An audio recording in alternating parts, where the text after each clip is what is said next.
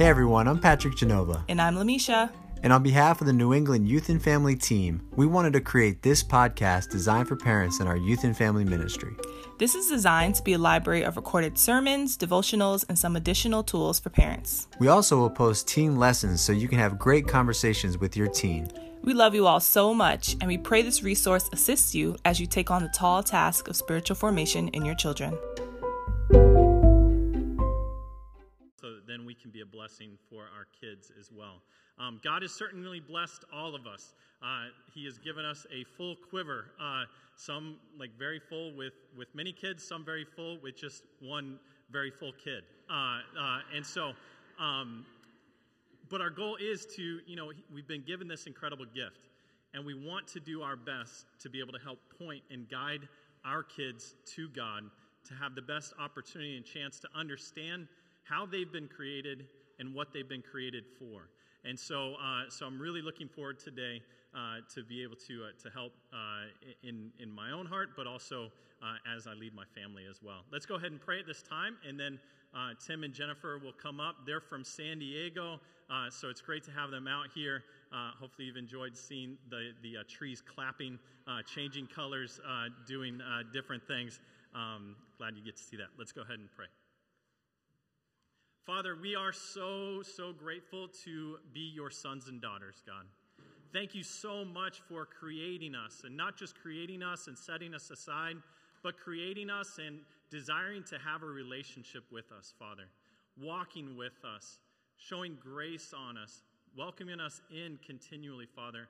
We're so grateful. Thank you for being the perfect Father for each and every one of us. Father, thank you so much for bestowing so many blessings on us. The blessing of sex, the blessing of being able to have intimacy with others, the blessing of being able to create image bearers is so amazing and unlike any other thing, Father. And we're so grateful that you've bestowed that on us. But then you've given us incredible gifts in having children. And Father, we want to do our best to be like you and to help them to understand how they were created and why they were created, what they were created for, Father.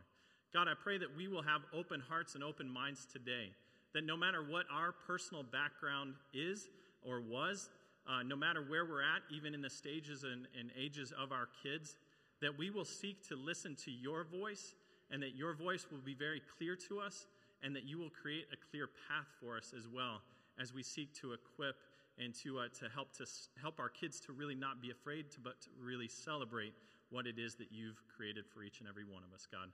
We thank you so much for Tim and for Jennifer, for the way that they've loved you, for the way that they've served your church, not only in San Diego, but have taken these gifts and blessings and are now being a blessing to so many others around the country and around the world, Father. Again, open our hearts, open our minds, speak to us powerfully today. We love you. In Jesus' name, amen. Amen. All right, let's give it up for the Consons. All right. Amen. It's a blessing just to be back. I think when Jennifer was setting this up, she timed it for when the leaves were turning. I did. So she manipulated the situation. No, not really. How it worked out in our schedule. But she actually has never seen a fall. I grew up in Indiana, so I'm like, it's commonplace. It was. I grew up in Brown County, which is rolling hills. It's beautiful in the fall, but she's never seen that. And I'm so excited. So we're going to spend a couple days after this to just drive, and I'll be smiling there as well as I'm driving, saying, yeah, isn't this beautiful, honey? Isn't this great? Yeah, it's awesome. It's awesome. Well, it's great just to be here to talk. I'm going to talk briefly because what you want to hear is really from my wife. Her specialty, she's amazing in regards to her knowledge and even her practice in what she does. But actually, when we do teach parenting classes, we talk a lot about sex. And we have a whole series of parenting classes that are about, 6 or 7 weeks long, a couple hours each. Not all on sex. Just Not all on sex, right. Just on, and so we actually do a lot of parenting. We've been doing parenting classes for 15, 20 years now. 20 years. And we're actually going to write a book someday. And they're the practicals. Okay, I'm an engineer. Okay, I'm not into the psychology. I had to have one psychology class, and I saved it as my last class. It was called a Maymester, 4 weeks. How quickly can I condense this to just be done with the requirement. Check. Okay? And so that was my background. But it's now as you get older, you learn that, okay, yeah, I guess there is a lot of mental things that we deal with. So I won't talk too much here on that. So here, let's just jump right in. And so what are we going to talk about? So this is it. Birds and the bees. Okay. So let's talk about that. And that's what we're going to do today. We're going to look at God's view of sexuality. You know, we're not going to look at, and we're going to look at how is sexual development. And Jennifer will get into this. And I'll look at the God's view of sexuality, and that's where I'll sit down. Okay? And actually, I'm going to go out because I want to talk with Mike here briefly. But it's awesome. So I always like to have, as an engineer, what's my agenda? And that's what this is. Negative events in psychosexual development. We're going to have the talk. Jennifer will do that. And we're going to look at challenging topics about pornography, same-sex attraction, you know, a lot of buzzwords there, purity and holiness. So that's what we're going to talk about today, okay? And then great conviction. So here it says, I just had the facts of talk with our son. I can't believe what I learned. You know, and you guys can probably remember that when that happened with you when you were in grade school and you came home. You didn't talk to your parents about this stuff and just how you felt more informed than your parents. And our kids are now doing the same thing today. So I'm going to look at really the... Just remind us, it might be a review for some. Yeah. So this part, this next part, we did talk about it a couple weeks ago. And if you were here last night, Jennifer did a brief. So I'm going to do a very high level on this. And then that's when I will step down off stage. So we're going to look at what's the spiritual view of sex from a biblical perspective. So it says sexuality is designed by God as a way to know God more fully. So we look at Ezekiel 16 and 23. And God uses sexual language. Now what's going on there is Israel has now started worshiping idols. And they started just become idol worshipers. And so God says he started using sexual language to describe how it made him feel. Because he knew that as sexual beings, we would get that. And so he uses in Ezekiel 16 and 23 very explicit words about their bosoms, their breasts. He talks about genitals of donkeys, emissions of horses, are in Ezekiel 23. I mean, amazing, very graphic words. And he does that because he wants to grab our attention and for us to see that he wants to know us. And to know us, we're going to look at a couple things about to know it. So in the Greek, in the New Testament, is the word gnosko. The word gnosko, in Matthew 1:25, here's Joseph. Joseph did not know her till she brought forth her son. In other translations, it said he didn't have sexual relations with Mary. So they didn't have that intimate bonding which occurs during the sexual act of intercourse. They did not have that, Joseph and Mary. So this is the word gnosko. Until after Jesus was born, then we know that he had other brothers and sisters. And then in John 10, it says, I know the sheep, and my sheep know me, as the Father knows me, and I knew the Father. So we know, okay, how well does Jesus know God? Well, you know, John 1, he was God. John, further down, he became God in the flesh, Jesus. So we know that God and Jesus know each other quite well.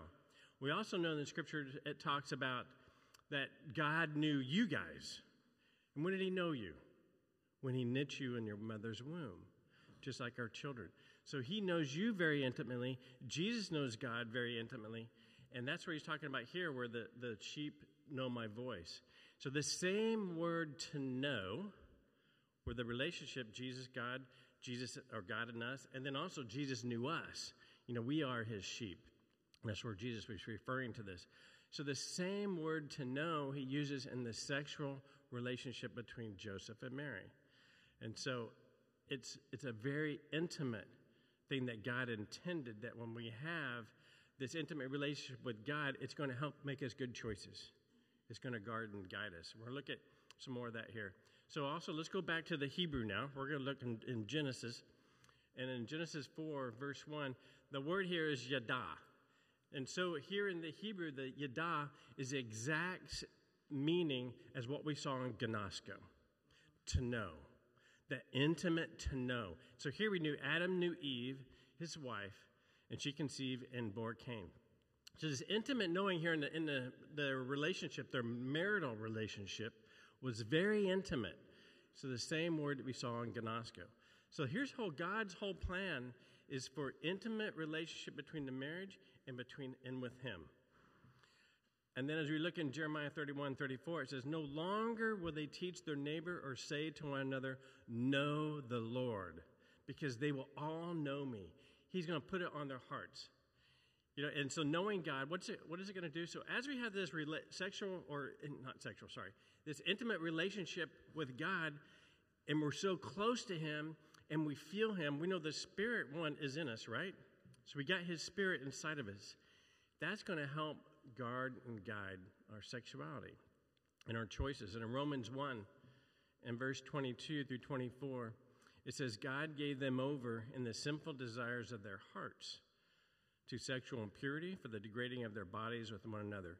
They exchanged the truth of God for a lie, since they did not think it worthwhile to retain the knowledge of God. He gave them over to a depraved mind to do what ought not to be done." In here, maybe some of you guys, that was you. That was definitely me in my BC days. I was a depraved mind, not knowing I was depraved in my mind, but I was. And I didn't become a disciple until I was 27. But God protected me, but this is where he says, this is what I do. People just go after their own fleshly desires and what they think is right without God guarding and guiding them. And then in Thessalonians 1, wrong way. 1 Thessalonians chapter 4, verse 3 through 5, it says, "The heathen who do not know God give their bodies to sexual immorality." That was me. I did not know God. I had, 1 Timothy 3 talks about having a form of godliness, yet denying its power. That was me. I grew up religious, was very involved in organizations, but I didn't know God. I didn't have a relationship with him. I had knowledge. Knowledge and wisdom and relationship are two different things. So that was me. And so he's saying the same word to know, is that he wants us, and all these words I'm looking here about to know is the same gnosko, same exact word.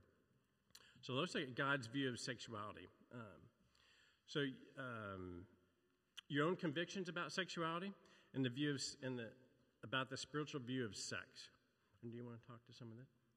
Yeah. Okay. Yeah, we often, so Tim's really shared, I don't even have to move into there. This is one theology of sexuality, that whole idea of to know, which is that deep, intimate knowing. When you actually look at the scriptures, that really is an overarching understanding of God's intent for sexuality in the marital relationships. We often, though, as disciples, don't always have our theology of sexuality. Like, how much do we really know about what the scriptures teach? My daughter texted from, I was just talking about this with the campus students. She was 19, 20. She was in Africa serving at an orphanage. And she texts me, "Hey, Mom, I have a question. Like, what exactly do the scriptures teach about waiting to have sex before you're married?" Now, mind you, she's halfway across the world, and she was working with a secular orphanage. And I'm thinking, why are you asking this? So she responds. This wasn't hope related. This was hope. Something she did on her own. And I said, "So who are you asking for?" And she says, "Ha ha ha.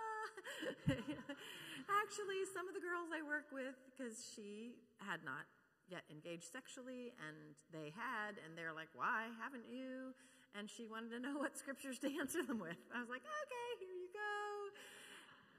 Actually, some of the moms that are close to us asked me later, "So what were those scriptures?"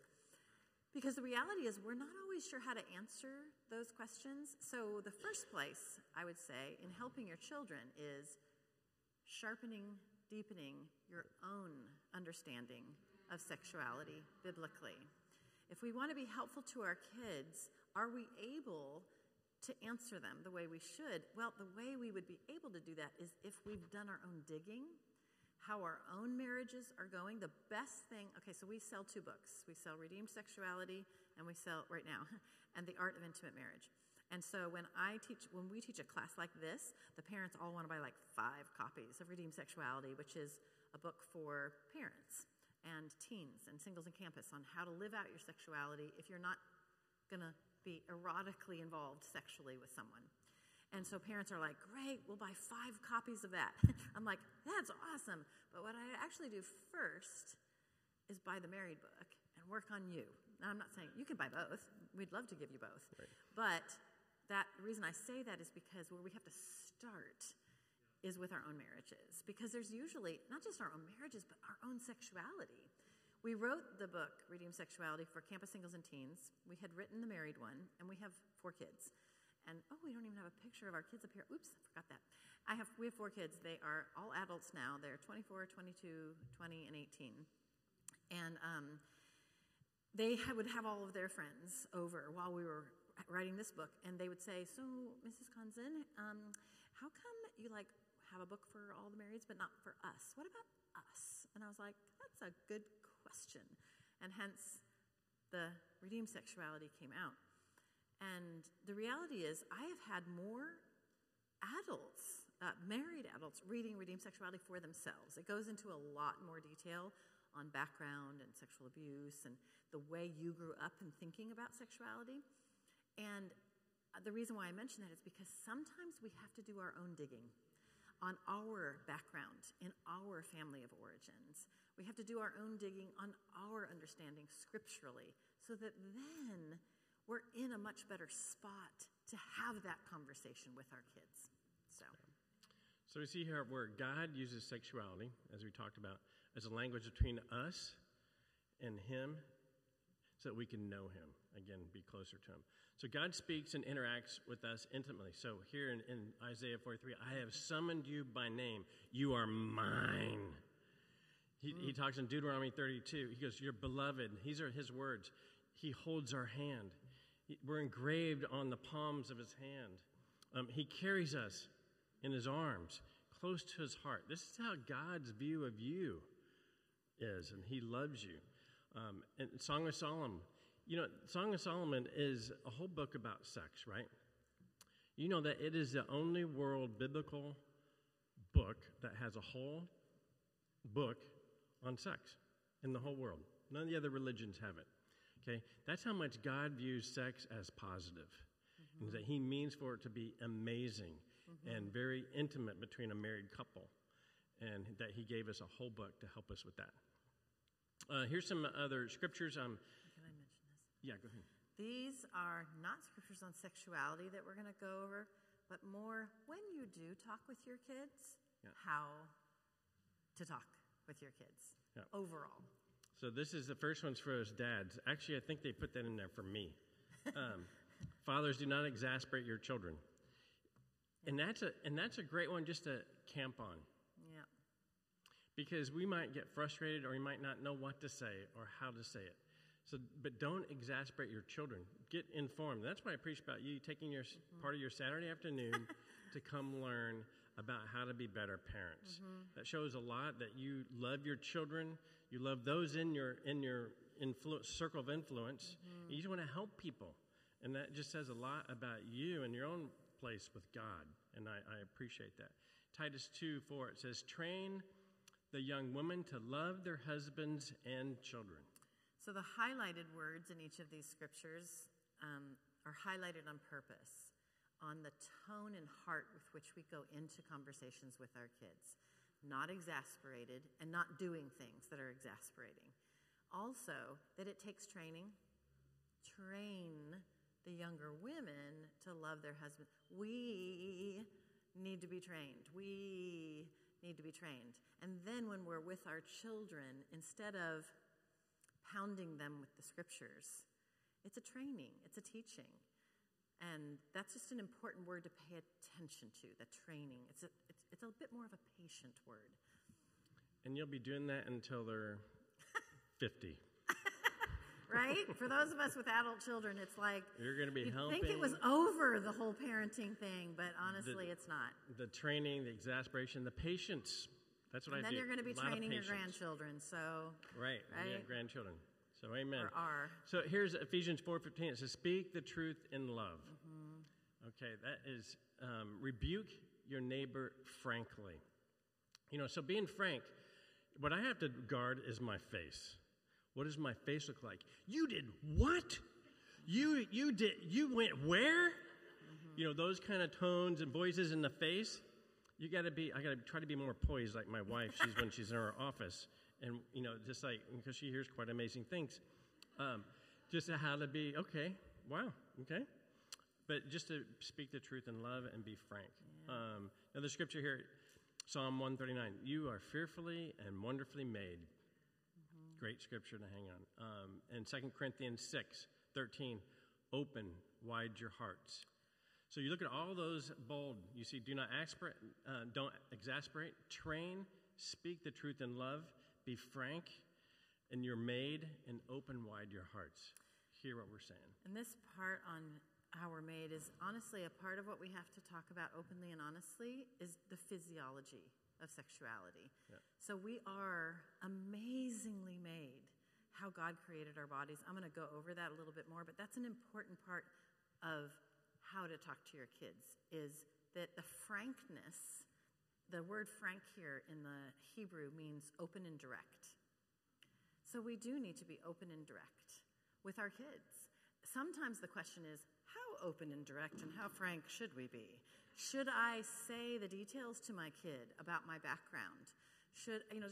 How much detail should I go into? How blunt should I be? Obviously, there's going to be age-appropriate differences. For those of you with younger kids, you're not going to maybe go into they're 4 and 5. You're not going to maybe go into the same detail that you're going to go into with a 14 or 15-year-old. However, the same idea applies about openness and frankness. So. Yeah, and actually, I'm a guy that likes to give me the outline so I can follow the outline. Here's the process. Okay, we actually define it in our book. Okay, and we actually reference other books to use for age appropriate. Okay, between 3 to 5, 5 to 7, things like that. So that's how I think. I like to have it written out for me. Okay, then you want to take it from here? Yeah. Okay, so I'm going to step down off stage. You have my amazing wife right now, and she will take you the rest of the afternoon. Thanks.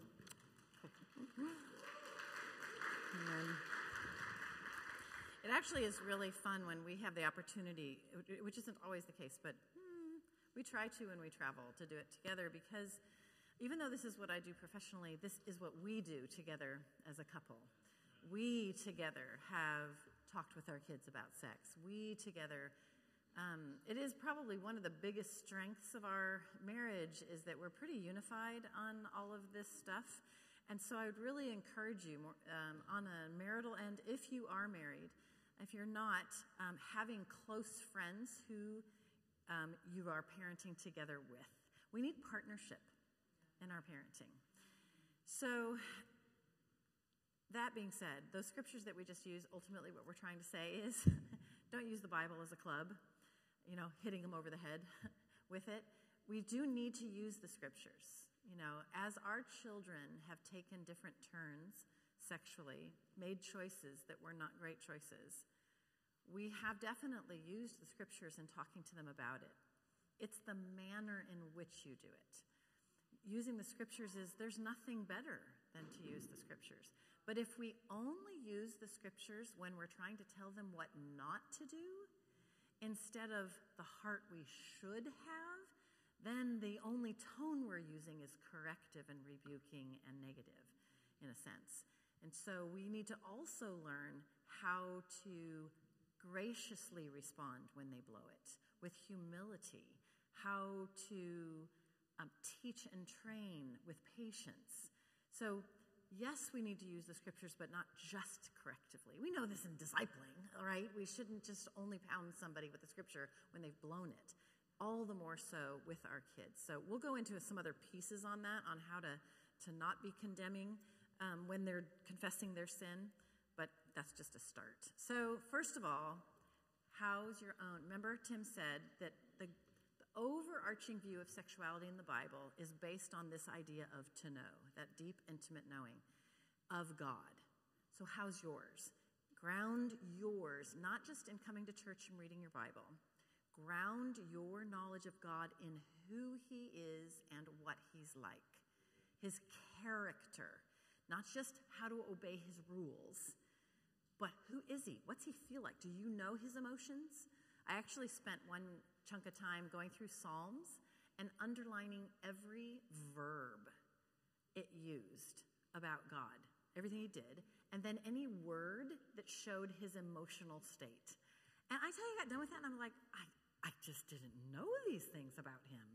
Like, we need to get to know somebody, right, when we want to be close to them. How much more should we do that with God? So how, first of all, are things between you and God? How well is your knowing of him? And then, like I said, going over your own sexual background. Then, when it comes to your own life, if you're going to be teaching and training your kids, this is just that age-old adage that as parents, do they see us being taught and trained? You know, our kids, there's 4 of them, and they're all rather strong-willed. And when there was a point at which one of our older kids, when he was in his teen years, can I go see this movie? The answer was an absolute no.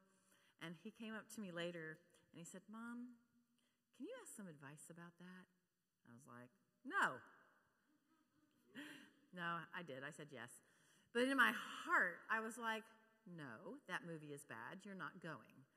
And so I called a couple of the women who discipled me, and I said, what do you think about this? This is what I answered. And they're like, yeah, you know, I think that's probably a good choice. No. I'm like, cool. I got verified, right? I got a call from both of them about 10 minutes later. So actually, I talked with my husband, and this is his input, that he's kind of at the age where he has to start thinking through this. This is what we would recommend. Sit down and share the scriptures with him about what your concerns are, tell him what those are, and then talk with him after the movie. And I'm thinking, this is not the answer I wanted. So I told my son, okay, I still actually don't think you should have gone to that movie. Telling you the truth. But anyway, what it does, though, when they see you under authority, it just helps when you have to be the authority or the person teaching them the tough stuff. So how is your own discipleship going? Do they see you actively getting input and getting help, both in how you're running your life and in your character and in how you are parenting them? So let them see you be a learner. It'll help them. So our oldest is... does anybody know my kids? Okay, so I said something in the campus meeting, and I said, so my son, this isn't being recorded, is it? I said, my son is about to ask his girlfriend to marry him, and then I went, because one of the girls goes, oh, yes, and I was like, you know him? Don't tell anybody. I was like, don't say anything. Oh my gosh, this isn't being recorded, right? So we're in a new phase ourselves, and it's just been so much fun to have him come and say, hey, about their goal of being pure until they get married. You know, like, and how fun to be able to have those conversations. And I tell you, we've fought really hard to create openness between us and them around sexuality, and our kids have not always made great choices. But I think the choice that we've had to make through the years is that when we've had different struggles, even in our marriage, we made a decision that they would know about those struggles. And we shared some of those specifics with them. And so when it came time where they have struggled as adults, they've come and talked to us. And I don't know what all has made that possible, and we all have different stories. I do think, though, they saw us under discipline for our wrong choices. They saw us struggle through those challenges, and we were open with it. And so then when their own challenges came up, even as adults, some of you have adult kids, so I know that Chris was saying, I don't know if you realize, I actually told people they could come to this class where their kids are 0 to 24, and I'm like, yep, or 25, because the parenting doesn't stop, right, when they leave your home. So How are they seeing you taking input and getting help? Well, let's talk about just some of the practicals on understanding the development of sexuality. So I'm a researcher, and one of my areas of specialty is in sexual development. And understanding development is helpful because then when children, younger ones to older ones, start doing different things, we can kind of figure out where it fits in what's normal, right? Because people will often ask me, is this normal for a kid to do this? And how do I respond to it if it is? While they are infants, that's the very beginning of sexuality. So they are becoming an XY or an XX, right? Or if there's anything that goes wrong in the womb or in the splitting of the DNA and all the processes of that fetal development, then they might have an XXY or an XYY chromosomes. So that would mean that there could be all kinds of different development of their sexual organs that would be different than the most common. And so in the womb, sexuality is already developing. And in fact, even in the womb, a fetus, a baby, will touch themselves sometimes. You'll see children, especially with boys, just because the penis is sticking out, you'll actually see children that have their little baby hands touching their genitals, even pre-birth. Most of the time, though, the first thing a parent will see is at birth. So as a baby is born, the hormones surge through the body, and the genitals are usually quite large. Because of the surge of hormones, the scrotum and testicles and all the tissue around the genitals will be the lips of the female. Sometimes they're like, I'm not quite sure what I'm seeing here, if it's a female or if it's a boy, because the lips, the labia of the vagina can sometimes be so engorged that they almost look like testicles. Actually, originally, before they became girl or boy, those parts of the body were the same. So they can be a little hard to tell because hormones flush in at birth. So you've got that. Hormones are very, very involved in sexual development. And then again, as that child matures, you'll have young babies who, if they've already begun, sexual touch isn't really sexual when they're little. It's a self-soothing, like it's a thumb sucking. So you'll have very small children that have their hands at their crotch, somewhere in the pelvic floor, because it's literally soothing to the body. So that'll happen super early on. And then as they become toddlers and they become much, much more aware of what their hands are touching and what's dangling from that boy and why does that girl not have that, and daddy's got that but mommy doesn't, and she sits this way and he stands, and so they wonder, right? And in preschool they're hilarious, like who's peeing and how are they peeing? They are fascinated by peeing. And so all of those questions are actually quite healthy during those years. I get calls frequently from parents that are like, my children are this age and this age, should they still be taking baths together?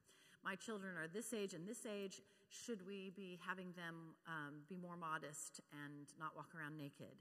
When does daddy stop taking showers with the kids? When does mommy stop walking around without as much clothing with the kids? So and this is a cultural piece, is part of it. So I don't really have a specific answer for when, as far as modesty, but I do share with people that you want to consider the child's developing mind and body. So when we even teach, Tim mentioned the parenting classes, we teach very specifically, one of the classes is on discipline, and we'll talk about spanking, and people will ask us how long, how old do you spank?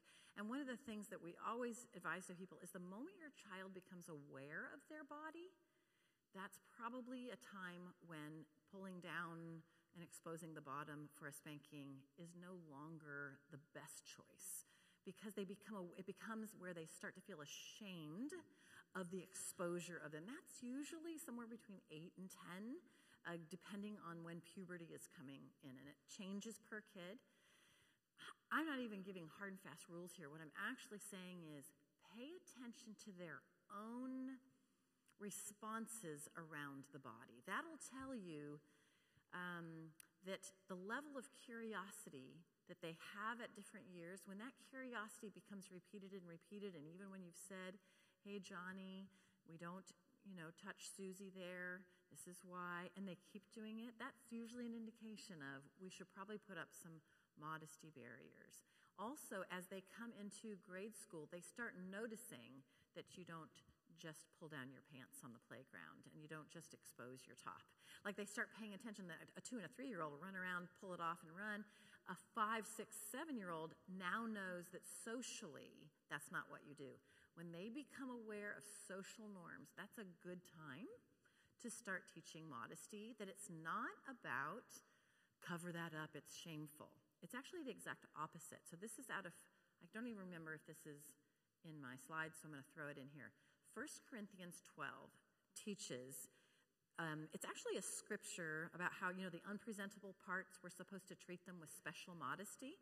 So it's using the human body to teach the church body, right?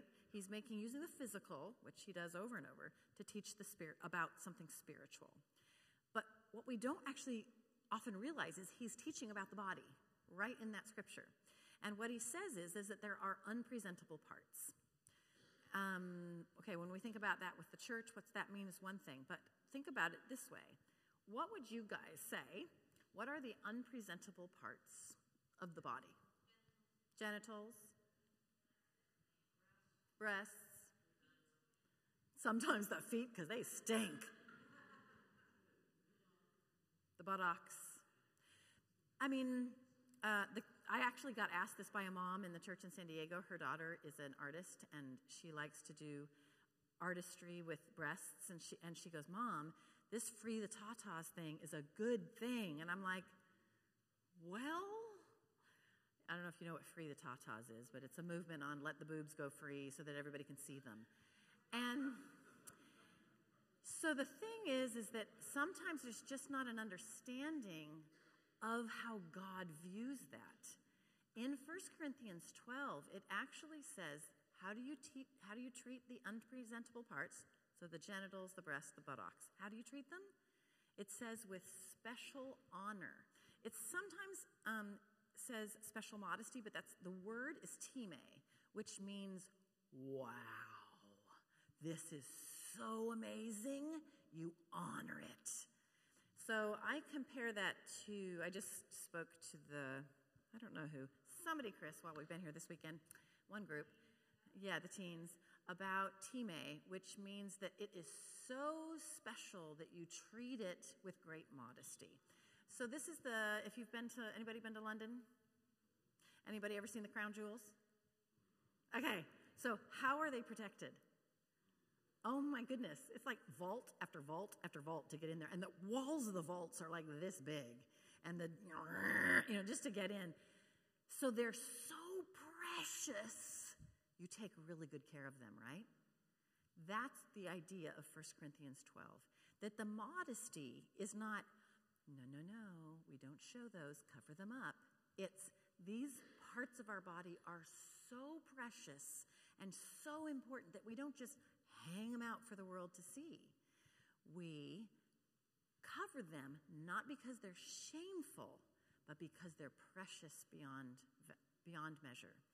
So I think sometimes we just have to understand the heart of God behind why he says certain things. And sometimes it just helps knowing what the Greek means. So when a child is doing ooh, what's that dangling from between your legs? Why don't I have one? Like when they're asking those questions, being able to go, right? Didn't God do a cool job in how he made the body? Like, it's important to start having those conversations at about 3 to 5, where you talk about the differences between boys' and girls' bodies and who made them. God made them. So those are great conversations to have during those toddler years so that they are cemented in the, wow, isn't my body cool? As they go into early grade school, this is one of the things that parents tell me is they'll say, my child they don't have any questions about sexuality. I mean, they never talk about it. They did when they were 3 or 4, but we talked about it then. But actually, socially, as far as mental health development, when children hit the early grade school years, all their questions go underground. What that means is they become socially aware of, we don't talk about that. So even though those questions are all there, they stop verbalizing them. They're all there. So that 7-year-old is super curious, but they don't necessarily verbalize it. I mean, I was teaching, we taught at the Denver Youth and Family Conference, and I felt so bad. I had a room full of parents of half the room was teenagers and the rest were kids under that. And I was talking about that it is actually at about the age of 3 that I would recommend talking about the differences between boys and girls, and then the age of 7, early grade school, that you actually have the how babies are made. The penis goes in the vagina, the sperm goes up and touches the egg.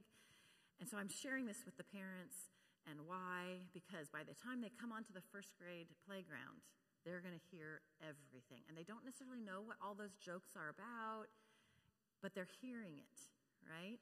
And so who to better hear it from than you? So I was sharing about how generally I would recommend around 7-ish having the full-blown, yes, daddy's penis goes in mommy's vagina, and that's how babies are made. And I looked out at the group of parents, and you could see this. And I was like, so some of you might have kids that are like 12 and 15 and you still haven't had that talk. It's okay. You can go back and still do it. Don't freak out. I'm just advising those who aren't there yet. The earlier the better. Who to better hear it from than you? They're going to hear it somewhere. Our children, we did it all at 7.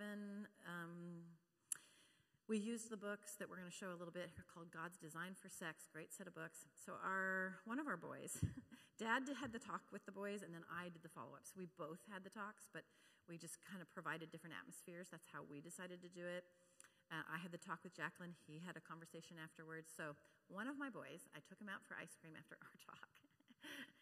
And I said, do you have any questions? You know, hey, how was your talk with Dad? Do you have any questions? And he goes, nope. And I said, you look like you have a question, but you're not sure if you should ask it. Nope.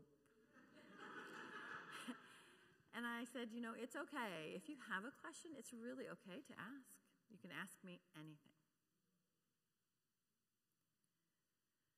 Do you put your mouth on Daddy's penis?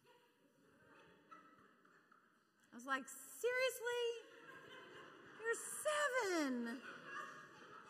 I don't know where he heard that, like on the school playground, probably. And I said, one time I was teaching a class and I didn't finish and say what I said. Everybody's like, what did you say? So generally, what I said to him was, I said, you know what? God made every part of our bodies, and our bodies are amazing. And when we get married, any part of your body can touch any part of your partner's, any part of your spouse's body. And he goes, okay. So my goal was not to put a picture in his mind, but still to answer really honestly. So our children at these years, they're really curious. We just have to give them the room to share their curiosity. Sometimes you have to kind of help them with it because they're like, nope, and then nothing comes out, which was a couple of my kids. So adolescence is a whole nother thing. We're going to talk about puberty in a little bit. How do we talk through those years? So often you'll have this. You'll be starting nursery school, son, darling, so we need to have the sex, drugs, and drink chat. This little baby, 1-year-old. So that might be a little early with a 1-year-old. But that is one of the questions, is when do we and how do we and to what extent do we? And it does differ. So this is what we do as a church. When people are getting married, when do we have the sex talk? 2 days before the wedding, the week before the wedding. The message we convey with that is, I had one dad literally say to his daughter, oh, you want to talk about sex? We'll do that after you're married. I don't know who should be having the talk with who, but please let's not wait until they're married and 2 days before the wedding. There's so many questions they have. I hope I have these slides included in here, but in here, if I have it, I have like 20, and it's 20 of 60 questions that your brothers and sisters who are teens, campus, and singles have asked at workshops we've been at. They have so many questions, and we have to give them the room to ask ask them and talk about them. Adolescent years, they might not talk to you as the parent, telling you the truth. They might talk to the teen leader or their best friend, just making sure they have an environment somewhere where they can talk openly. And then making it age appropriate. And that includes adulthood. So let's go back to the development again of some of the typical things. Like I said, little children are watching each other pee and so on. Those would be what you would call normal exploration. So they pull off their clothes and run around in the yard, and they peek. So this is actually the psychological term in the research, exhibitionist and voyeuristic activities. So they're just showing themselves and doing the peeping Tom thing. That's actually considered normal sexual development. Playing house, playing doctor, showing and touching the genitals. I'll get people that call my kid and my sister's kid, they're cousins, and they were doing this. I'm really worried. How much should we be worried? So the reality is, even if it's disturbing to the child or comes up in their story 30 years later where they can remember it, it's actually common to the development of sexuality that children explore their own bodies and explore each other's bodies. That doesn't mean by saying common, we should just let it go. You should teach it and train it. However, it is normal. And our response to it is actually more of the issue. Not what's happening, but if we ignore it or rebuke it. If we say, get your hands out of your pants. Or if we say, you did what with so-and-so? If we have a really negative response, or we walk in, see them doing it, and go, and walk right back out of the room. Both of those, that was actually the story of one of the women in my research study. Her mom came in, she and another friend were playing doctor. Mom walks in, turns around, walks back out, says later, if you have any questions, you can ask me. And this gal in my study, she said, I remember distinctly, I was probably about 6, thinking, I would love to talk to you about that. So ignoring the questions and having a negative response to the exploration can be problematic versus, hey, let's talk about that. I know you and Susie were doing such and such. Let's talk about the body. Let's talk about what the different parts are, what they do, what they're for, why we're curious, what it feels like to touch that area. What questions do you have about that? Like saying, let's have an open conversation sets the tone from there. They'll still not talk a lot, by the way, during the adolescent years necessarily, because that's also common to development. Toileting. So you'll have young girls and young boys they'll share with me. My mom said at 3 years old, I was pressing up and down against the bars of the crib over and over and over, or that I've been fondling my penis since I was 2 and I've never stopped. So those are actually during these years what you call soothing behaviors. They're not necessarily about sexuality. And even as they get older, because they get so used to that soothing behavior, then as they reach puberty and that becomes an arousal response, that arousal response that then might lead to a sexual release becomes a soothing behavior. And they keep using that same behavior to soothe themselves. So I had a mom call me, her son, she had an adopted son, and he was masturbating 4 times a day approximately, and she was really worried he's going to end up in jail and be destroyed for life. And I got the concern and the worry. But one of the things that we talked about was that, yes, so we're going to talk about normal sexual development right now. That would be outside of the norm, yes. However, is it actually a sexual behavior? That might be an anxiety behavior, that he's pursuing that because he's using that to calm his anxiety. And really, because of his background and the abuse he endured when he was younger, his anxiety levels were, and so I just talked about how what I would actually pursue is his treatment for anxiety. And I think you might find that the sexual behaviors then get more guided. And she actually spoke to me not too long ago.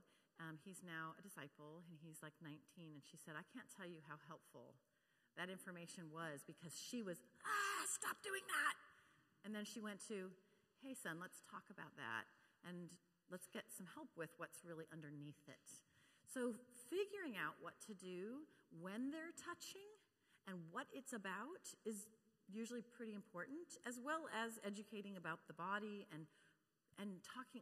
So our response when our children were little, because they would all touch themselves, especially the boys, because the penis is dangling there, and they're like, what is this? And so they get used to, touching themselves. And so we talked about how, these are we actually used 1 Corinthians 12.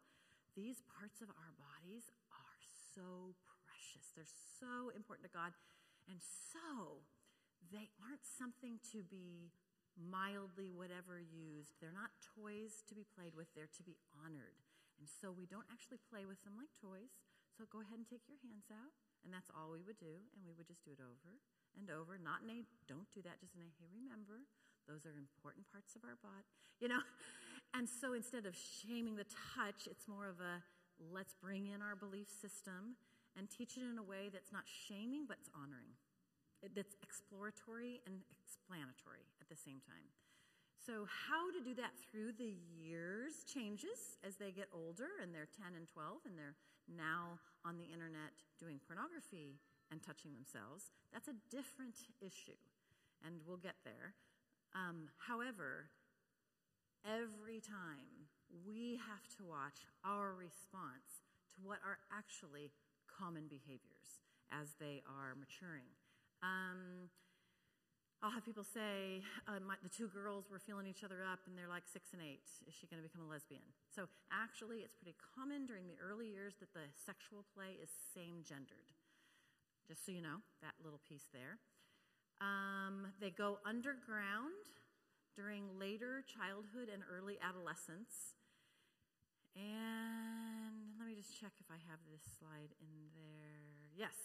So what would be considered atypical behavior? So this would mean not typical. What are some of the things that are outside of the range of healthy normal development? Usually you'll see these behaviors, if all the ones I just described to you, if they continue into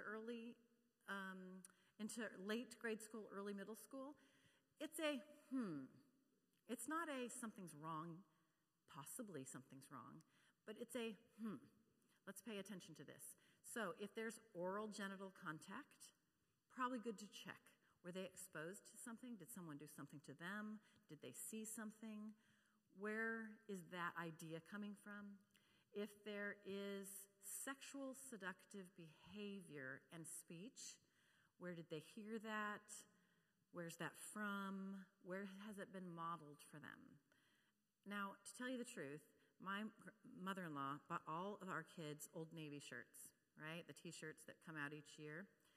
She bought T-shirts for the boys, and then she bought a tank top for my daughter. And I was like, I don't know how I feel about tank tops at this age, but okay. We put it on her. I swear, 4 years old, cutest little thing. She goes, in front of the mirror. It was a tank, Old Navy thing. And she's like, oh. And I'm like, where does this come from? I don't know.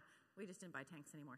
But the reality is, we're not always sure where sexualized behavior comes from, but it should create a conversation.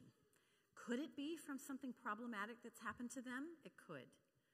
Or it might just be a part of their development that you need to train and guide.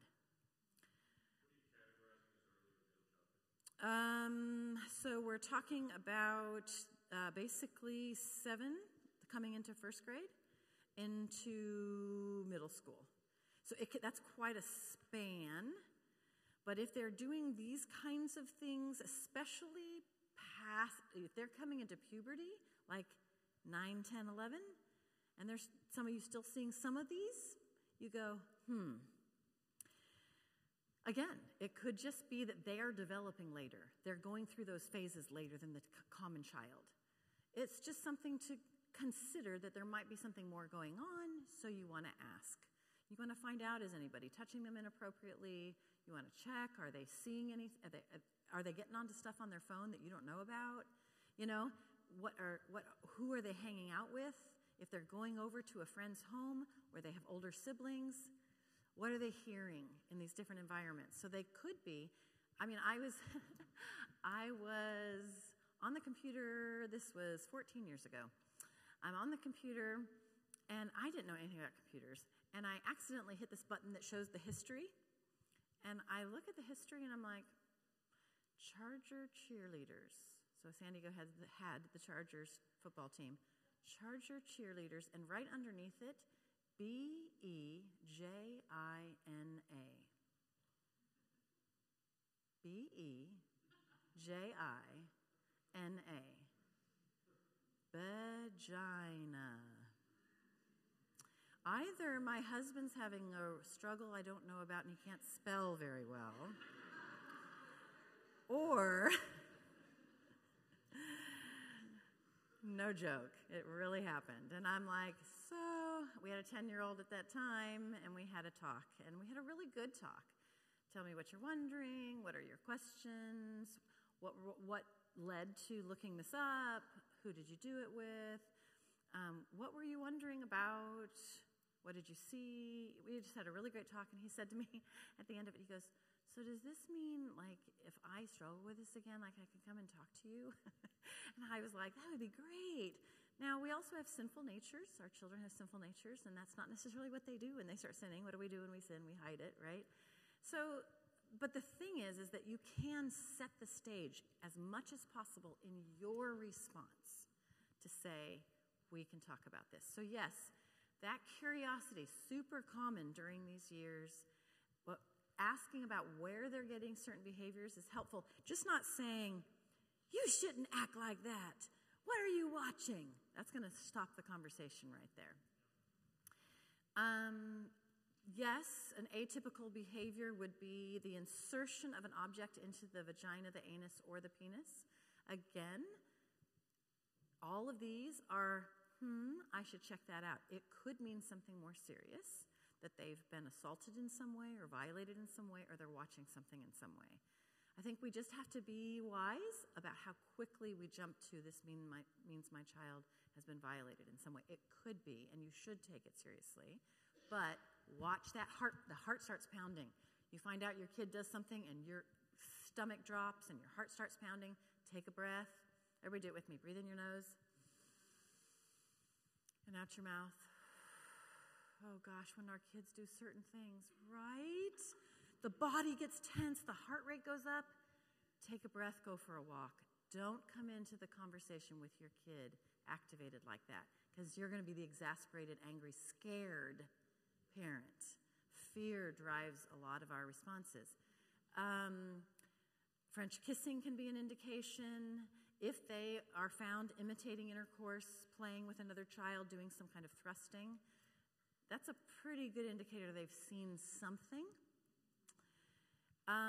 If this is a big one that can be indicative of a number of different things, where if you find out they are doing any demanding, coercive, threatening, forceful, or aggressive acts, or if they're involved in compulsive patterns, this is the 4 times of masturbating a day at 10, those will be like a, what are we dealing with here? Are we dealing with a mental health issue? Are we dealing with some kind of abuse that's happened, physical or sexual or emotional or neglect? What are we dealing with here? What are they watching? What are they seeing? So my own clients, these are some of the things. I'm going to move through these. Yeah. Oh, no, I'm going to pop back at one, actually. My own clients have experienced all of these kinds of things, what I would call exploitative and dehumanizing sexual interactions, where they've been forced to watch. So this is where they've been forced to watch pornography, or one of the biggest ones that comes in my office is they were forced to watch a male in their family masturbate. That's a big one. I had a woman share, she was like 8, they were having a sleepover, and her stepdad came in and was masturbating with all the children asleep in the room. So those would be exploitative and dehumanizing. Any exposure to pornography. I had a family come in, dad's pornography on his computer, the 3-year-old was exposed to it. They're playing on a phone, and all of a sudden something flashes up. So that can definitely be what you would call a negative psychosexual event, meaning it can affect the healthy development of sexuality. Okay, so witnessing adult sexuality. In other words, if they walk in on you, again, if they walk in on you while you're having sex as a married couple, what do you do with that? The response to that would be having an open and honest conversation. You know, one of my kids came up to me one morning, "So, Mom, was going to bed the other night." This is when they're getting older and they're going to bed after us, right? Going to bed the other night and I heard some things. All right. Well, what'd you do? Put in my earplugs, my headphones. That's what he named his best friend. That's what he said he does when he hears his parents. And I was like, oh my gosh, they even talk about it. So these are our best friends, their son. And I said, so do you know what our boys are talking about? You know, they are going to see and hear things. And how can we put that in a context of this is healthy and good and this is what parents do instead of, oh my gosh, and now it's a trauma, right? So again, in all honesty, people always ask me, what would you say is one of the biggest things that makes a difference? Openly talking about it. It's okay to have a conversation about what you just saw. There was a brother, this is totally off topic.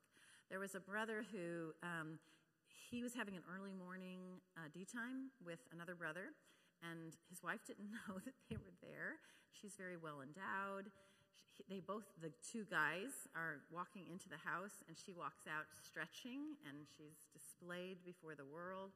She opens her eyes, screams at the top of her lungs, and flees back into the bedroom.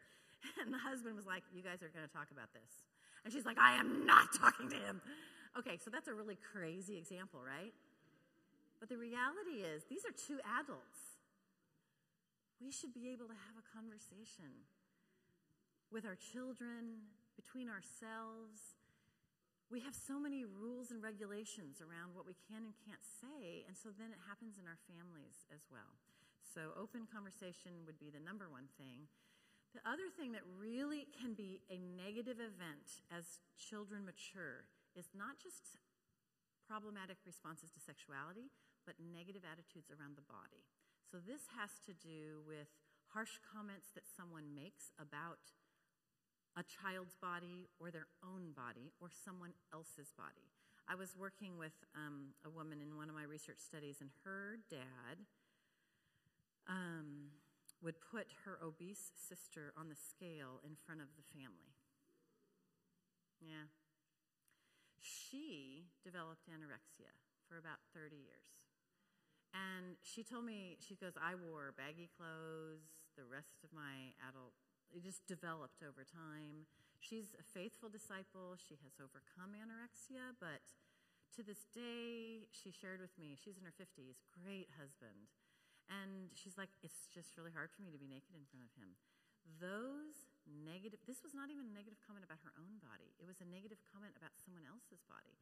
And the same woman described how her mom would sit at the table and make this big meal and then stand there and, not eat it with them and say, I'm not having that today. Her mother dieted all throughout her life. So negative views of the body come through, and they affect sexuality in a big way.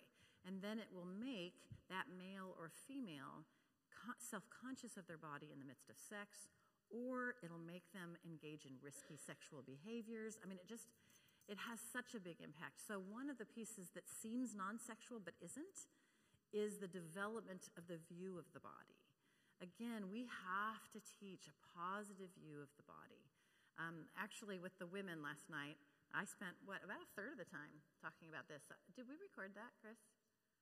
Okay, so if you want to watch a much more extended section on the development of a healthy view of the body, you can do that. That was a fun one. And then if a child is exposed or is assaulted in any way, how a parent responds or how a caregiver responds has a pretty big impact. I had another woman in my research study. She was, they were in a hotel. She was in the stairway of the hotel, and some guy shoves her up against a wall and starts touching her. She was like 10, and she managed to get away from him and run up the stairs, and she flew into the hotel room, and she's in the bathroom going, and she says, I remember thinking, I can't tell my parents this, and she never did. Like, where does that message come from? 10 years old, and actually her parents were disciples. So it's not like this wasn't a family that was healthy and strong. It's a good family. But even in that, they didn't talk openly around sexuality. This was actually the same mom who walked out of the room and didn't say anything when she found them touching same family. That message of, I can't talk openly with my parents, that's vital. So sometimes a parent will, they don't say a lot. I had a woman who was, she was raped at 18, and after she went to the police, she came and saw her mom, and she told her mom, and her mom said, And that was the only response she got from her mom about a rape. Another woman working with me, and it is often women, but I have men who have absolutely been assaulted at all ages. Another woman, her brother was assaulting her, and she told her older brother, and he didn't have a good response. They just healed that relationship. They just talked through it, and they're in their 30s. So those negative responses, I could go on and on about this one, has a huge impact. How to have a healthy response when our child comes to us, instead of saying, well, what were you wearing, and what were you doing, and why were you even there, right? Which then puts all the blame there. Instead of, maybe they did. I worked with a woman, she's in her 50s now. She was assaulted at 15. She was at a party, she was drinking, she was dressed inappropriately, she was in the drug world. A guy offered a ride home, she got in the car. He raped her, right? She's 50, and she still says in her mind, I'm a pervert and I caused that. So one of the things we talked about was, you were drinking. You were doing drugs. You were at a really inappropriate party. You got in his car. You can take responsibility for all of those things. Cool. Take responsibility for not making great choices. That rape was not your fault, no matter what you did. So that's important that we respond with whoever comes to us with that level of understanding and compassion and help. Even with our children, because they're going to come to you with things that they've done and things that are done to them. So we've already hit most of these, so I'm going to go on. Okay.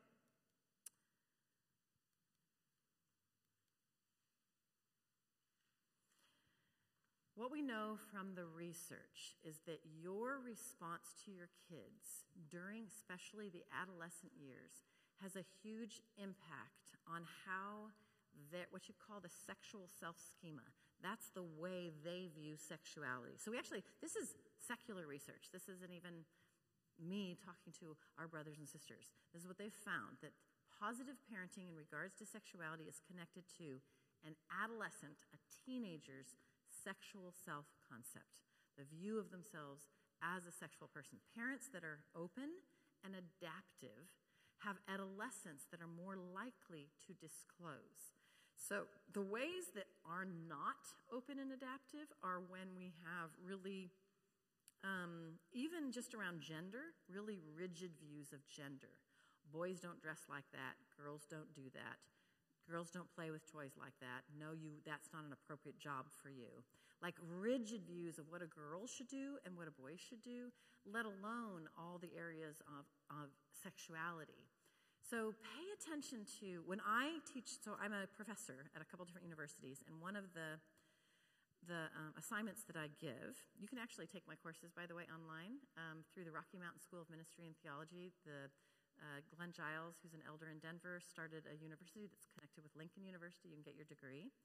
And so this next fall, I will be teaching on sexual therapy, and right now I'm teaching on marriage and family therapy.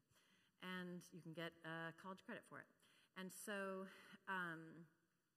one of the things I have them do is their assignment in both classes is to do a genogram. And when I do the sexual genogram, they have to examine what were the rules around boys and girls And how was the family responses around those rules? And about what the roles in the family, this is what a dad does, this is what a mom does. And how rigid are those rules? My husband, he's walking in the door, I didn't say this just because I saw you walking in. He does the laundry and he does the dishes. So my children have grown up, I do too, but I'm just saying, he is more than willing to help with all that. So those rigid ideas around what a boy and girl are supposed to do will affect the development of sexuality. This is a huge impact on the development of sexuality for adolescents. How is the overall emotional closeness? How is the overall emotional closeness? So this has to do with moms and their kids and dads and their kids, both. So that has to do with how well are you doing just having great talks with your kids, sharing your own life, talking about what you're struggling with, what you're getting help with, kind of what we talked about earlier. And how good is your communication? So I teach how to genuinely communicate directly. This is the validation piece. When we're in conflict in marriage even, how to genuinely and without blame and attack share with somebody what's going on. And then how to listen without defensiveness, but instead draw another person out. It's the model I call, in fact, I'm going to talk about it tonight at the married class, validation. So I teach this day in and day out. I'm a therapist. I do it with people day in and day out. It doesn't necessarily mean I'm always good at it. I think we do a pretty good job at it. You probably do a better job with me than I do with you. But oh my gosh, I'm with my son a couple weeks ago, and he was like, "You got so defensive, Mom." And I was like, "You're right." So I had to go back and apologize. I mean, it's hard to have good communication with a teenager when you're like, "Oh, heck no, you are not saying that." Right? The heart rate going up and all that. So we do have to be continually growing in how we're doing in our communication. How affectionate are you? I have a lot in your family. I can't tell you how often I hear in my office, my parent was really affectionate until they were really affectionate when I was little. My dad would toss me in the air. My mom would cuddle with me. But there was something like 12, 13, 14, no more. There was no more affection. So the adolescent years, parents aren't sure what to do with that adolescent body, so they will sometimes pull back in their affection, or conflict is higher. That cute little 10-year-old that thought you were God, who now thinks you're a demon, they aren't so cuddly and wanting to talk to you so much, so it affects affection. Our kids' healthy development includes really good, affectionate touch in families. So figuring out how to have what I would call, this is straight, again, from the research, nurturing interactions and affectionate touch, and an overall positive family context. I was having a conversation yesterday about how we haven't always done a great job of taking care of our families in the ministries, especially our ministry families, where we don't prioritize family time and fun. And so we have a couple who's in our ministry who they just moved to another region. They're on staff. And I was like, I guess this is a compliment. They said, one of the greatest things we learned from Tim and Jennifer was that we needed to take vacations, just us as a family. I was like, there's a few other things we talked about through the years, but I'm glad that got through. And she said, and having family rituals and traditions. Well, that is something we feel really strongly about, that we didn't use our vacations through the years to go visit our families. We used it to go away as a family and go do fun things. So we have some crazy memories. And the reason why is because I think God's like that with us.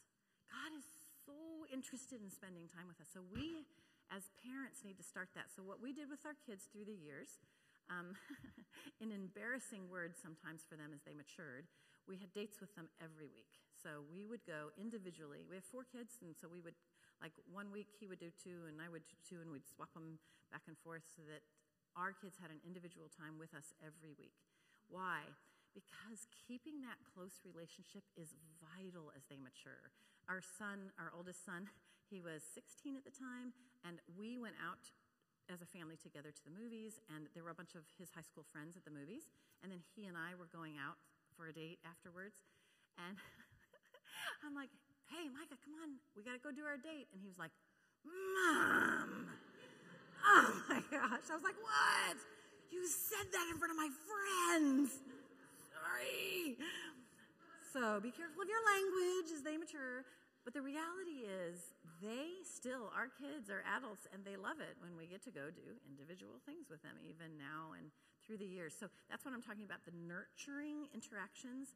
If you want them to talk openly about whatever it is, spend time together. We used to joke, we were both, working and busy and leading ministries, and so sometimes we couldn't get the time to go away and do something with them even for an hour. And so I would have what I called the party in the bed, where they'd already be asleep, the lights are off, and I'd come creeping in with a bowl of popcorn and a deck of cards, and I'd turn on the light, and we'd eat popcorn and play cards for like 15 minutes, and then I'd say, you don't have to brush your teeth again, and then I'd slip back out of the room. So, if we are intentional about those nurturing interactions, it's amazing the impact that will make on that they can be open during the tough times. Research shows us that if we have tons of little conversations, the tough conversations become more possible, right? Some of the most open times when they're younger is when they're falling asleep. So my favorite thing was to scratch their back and sing songs to them when they were little, and actually all the way up until they were old enough to tell me I don't want to do that anymore, around 12-ish. And it's amazing what will come out of their mouths, the questions that will come out, the things they won't tell you. It's like their defenses kind of go down. Well, with boys especially, I have 3, they won't necessarily do it when they're face-to-face with you. It's the weirdest thing. They'll do it when they're shoulder-to-shoulder. So all of my boys, I swore when we got our first video game, I was going to learn how to play it with them, so I'd be one of those cool moms. I never learned. I mean, I just don't get it. Like, what do your fingers do? So I never learned. My sister-in-law's amazing at it. I never learned it. So, but what I'll do, and I still do it, like my 24-year-old, he was playing, and I come in, and I just plop myself down, and I'm eating, and I'm watching as he's playing, and I'll ask different questions, and he'll tell me what it is. And I'll sit there sometimes for a half an hour, 45 minutes. When he was a senior in high school, he got done at 12, and I changed my work hours so I could make sure I was there. And I'm sitting there eating lunch, and here we are. That was 18, so he's now 6 years older, and I'm still doing it. And he's playing, and out will come all of this stuff. They're playing, I don't know how they do it. They're playing this video game, crash, bang, boom, shoot it. And they're talking, and he literally got emotional. So I don't know what it is, but some kids, not just boys, but some kids do better to have those deep talks, those nurturing interactions when you're shoulder to shoulder. Some do better face to face. My middle boy, he loves to talk. So he'll just, and so we go out to eat and he's pouring out his heart. Every kid's different, but providing the time to have these sticky conversations comes from having lots of small ones. So encourage that. I did think this was funny. I just threw it in here. Mom asked me if I knew where babies came from, so I told her.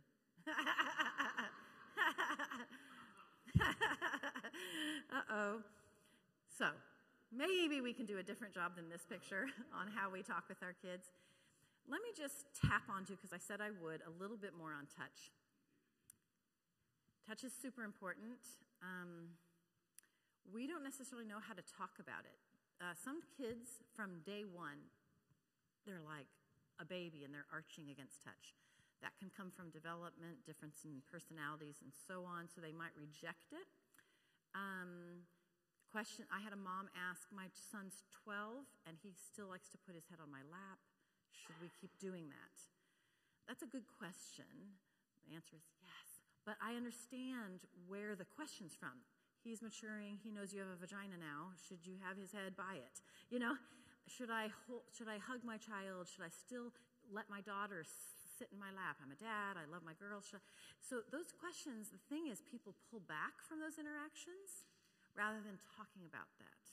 So I would encourage, talk about it. I don't know the answer to your circumstances, but I do know that the more we talk about it, the better. You have your own experiences around touch from your own upbringing, and it affects how you interact in the touch in your family. So work through that, talk through that. There's a whole chapter in our Married's book on touch. Oh no, it's also in our Redeemed Sexuality, both, 2 very different chapters. Touch is vital to our very souls. The word of the process I use as a therapist is called skin hunger. Literally, your skin needs touch. Cancer victims, cancer survivors from surgery recover better when someone's holding their hand. Babies get better. All the mental health disorders and all the physical, they've done so much research on touch. If there is intimate contact with another person, people get better physically. I don't know how that works personally. That's like bizarre that that kind of thing would help us physically, but we know that it does. And when you think about it, that matches what we see in the scriptures. I always love to talk about how Jesus was with touch.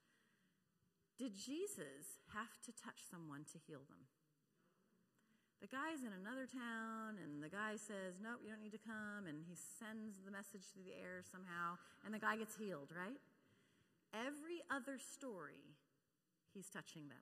Every other story, even his enemies. Peter chops off the ear of the guy that was there to arrest him, and he literally puts the ear back on.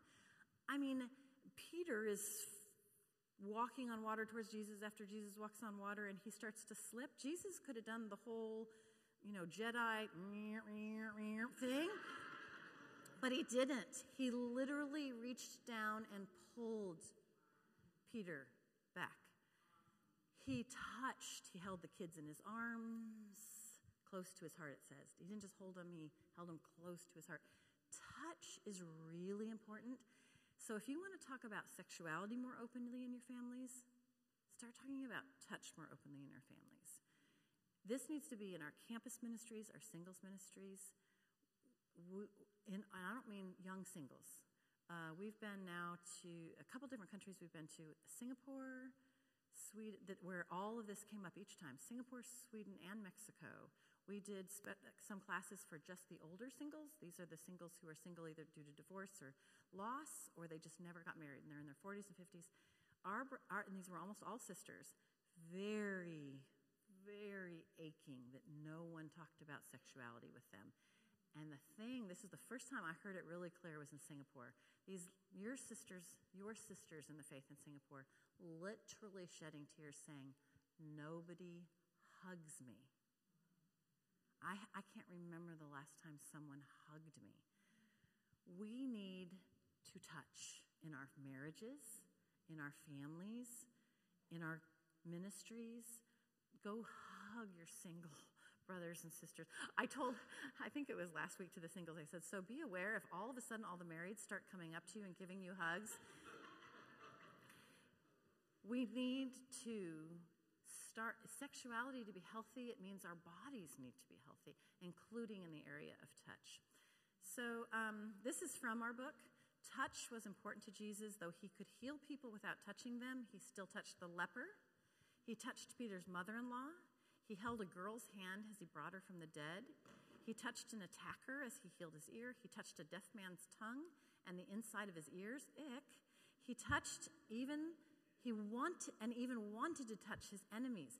He said, he came up over Jerusalem and he cries. He looks over Jerusalem and says, oh, Jerusalem, Jerusalem, how I long to gather you as a hen gathers her chicks.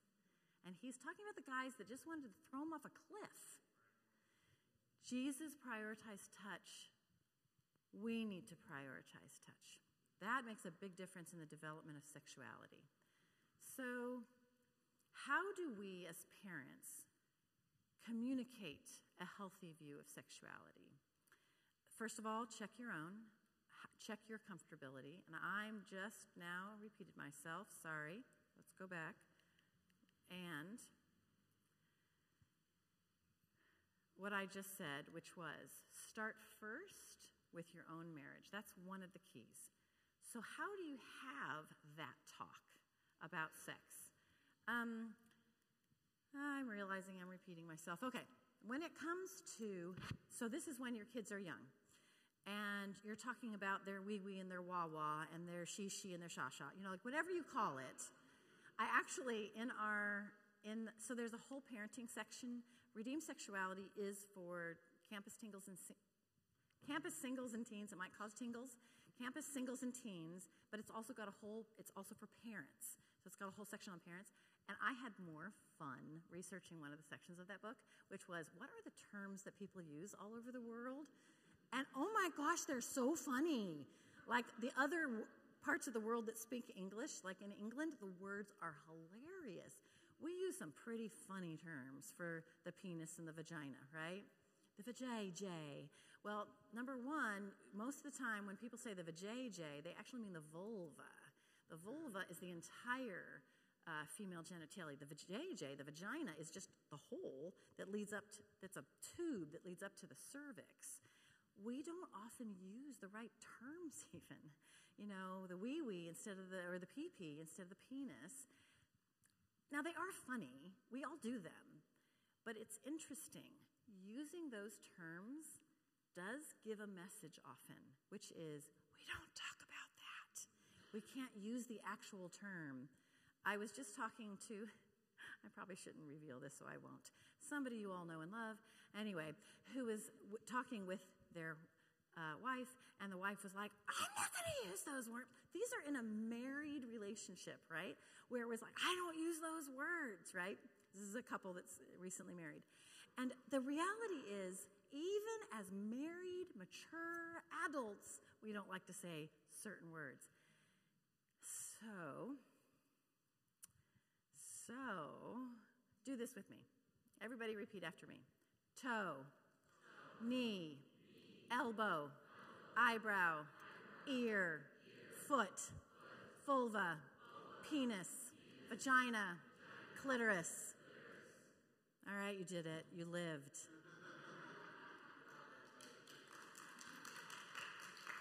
In a mixed audience, some of you are single, and we go, oh no, did we just make them struggle? They're going to go out and have sex now because we said those words. But we really do think that way. We're afraid to talk openly and honestly about sexuality because we're afraid to make somebody struggle in our campus singles teens ministries, right? The reality is, you know what our singles are saying? We desperately want to talk to the marrieds. But when I walk in the room, I had a sister literally, because I walk in the room and literally the sisters go, shh, shh, shh. And she's like, I would love to know what you're talking about. I would love to talk openly about it. We have to get rid of the taboo, and it starts with little kids, with just openly and honestly saying, this is what this body part is. This is what we call it. It takes away the taboo message. So that would be for all of you with young children, start there. I already talked about the ages. How babies are made should be the early grade school years. And yes, this is what mommy and daddy do. This is how it's done, and this is how you were made. In puberty, one of the biggest things that doesn't get talked about, and this is about you sitting with your kids, don't just have the talk at 7. Have the talk again, and again, and again, and again. That it should just be this open. My daughter's like, Mom, we've already talked about it like several times. But what's really interesting is now that she's even older, she still comes back and goes, okay, I have a question for you. She actually called me up. All of her roommates were on the phone. She put me on speakerphone. We all have a question for you. And it's not just because of what I do. She asks it, and they're all like, we're asking it too. Let's find out. Providing that atmosphere in which we can explain what's happening to the body. The singles want to know, does it hurt? Do you bleed? They're not married yet, but they're wondering about it. Do we talk openly about hormones and what it does to the body? That as the child is maturing in their body, that's what the hair is. The testicles descend as they go into the teenage years. They'll have nighttime emissions where just for either from a dream or it's just what their body does, the young boy's penis will ejaculate in the middle of the night. It'll still happen. Actually, I have a gentleman in my office. He's in his 50s, and he said, it's still happening. And he's like, I think there's maybe something wrong. And I'm like, well, let's go find out. Let me send you to somebody, and you can ask them those medical questions. Do we provide the atmosphere, whether they're 7 or 57, to talk about the physiology, the hormonal impacts? When women go through menopause, so a girl's hormones at 4 are where a woman's hormones go after menopause.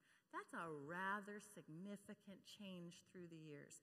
So we should be we're doing a better job talking about it now, about these later years, but we don't always do a great job talking about it in the early years, about the hair on the body and the fact that sweat comes because hormones change and what is happening to their arousal system. When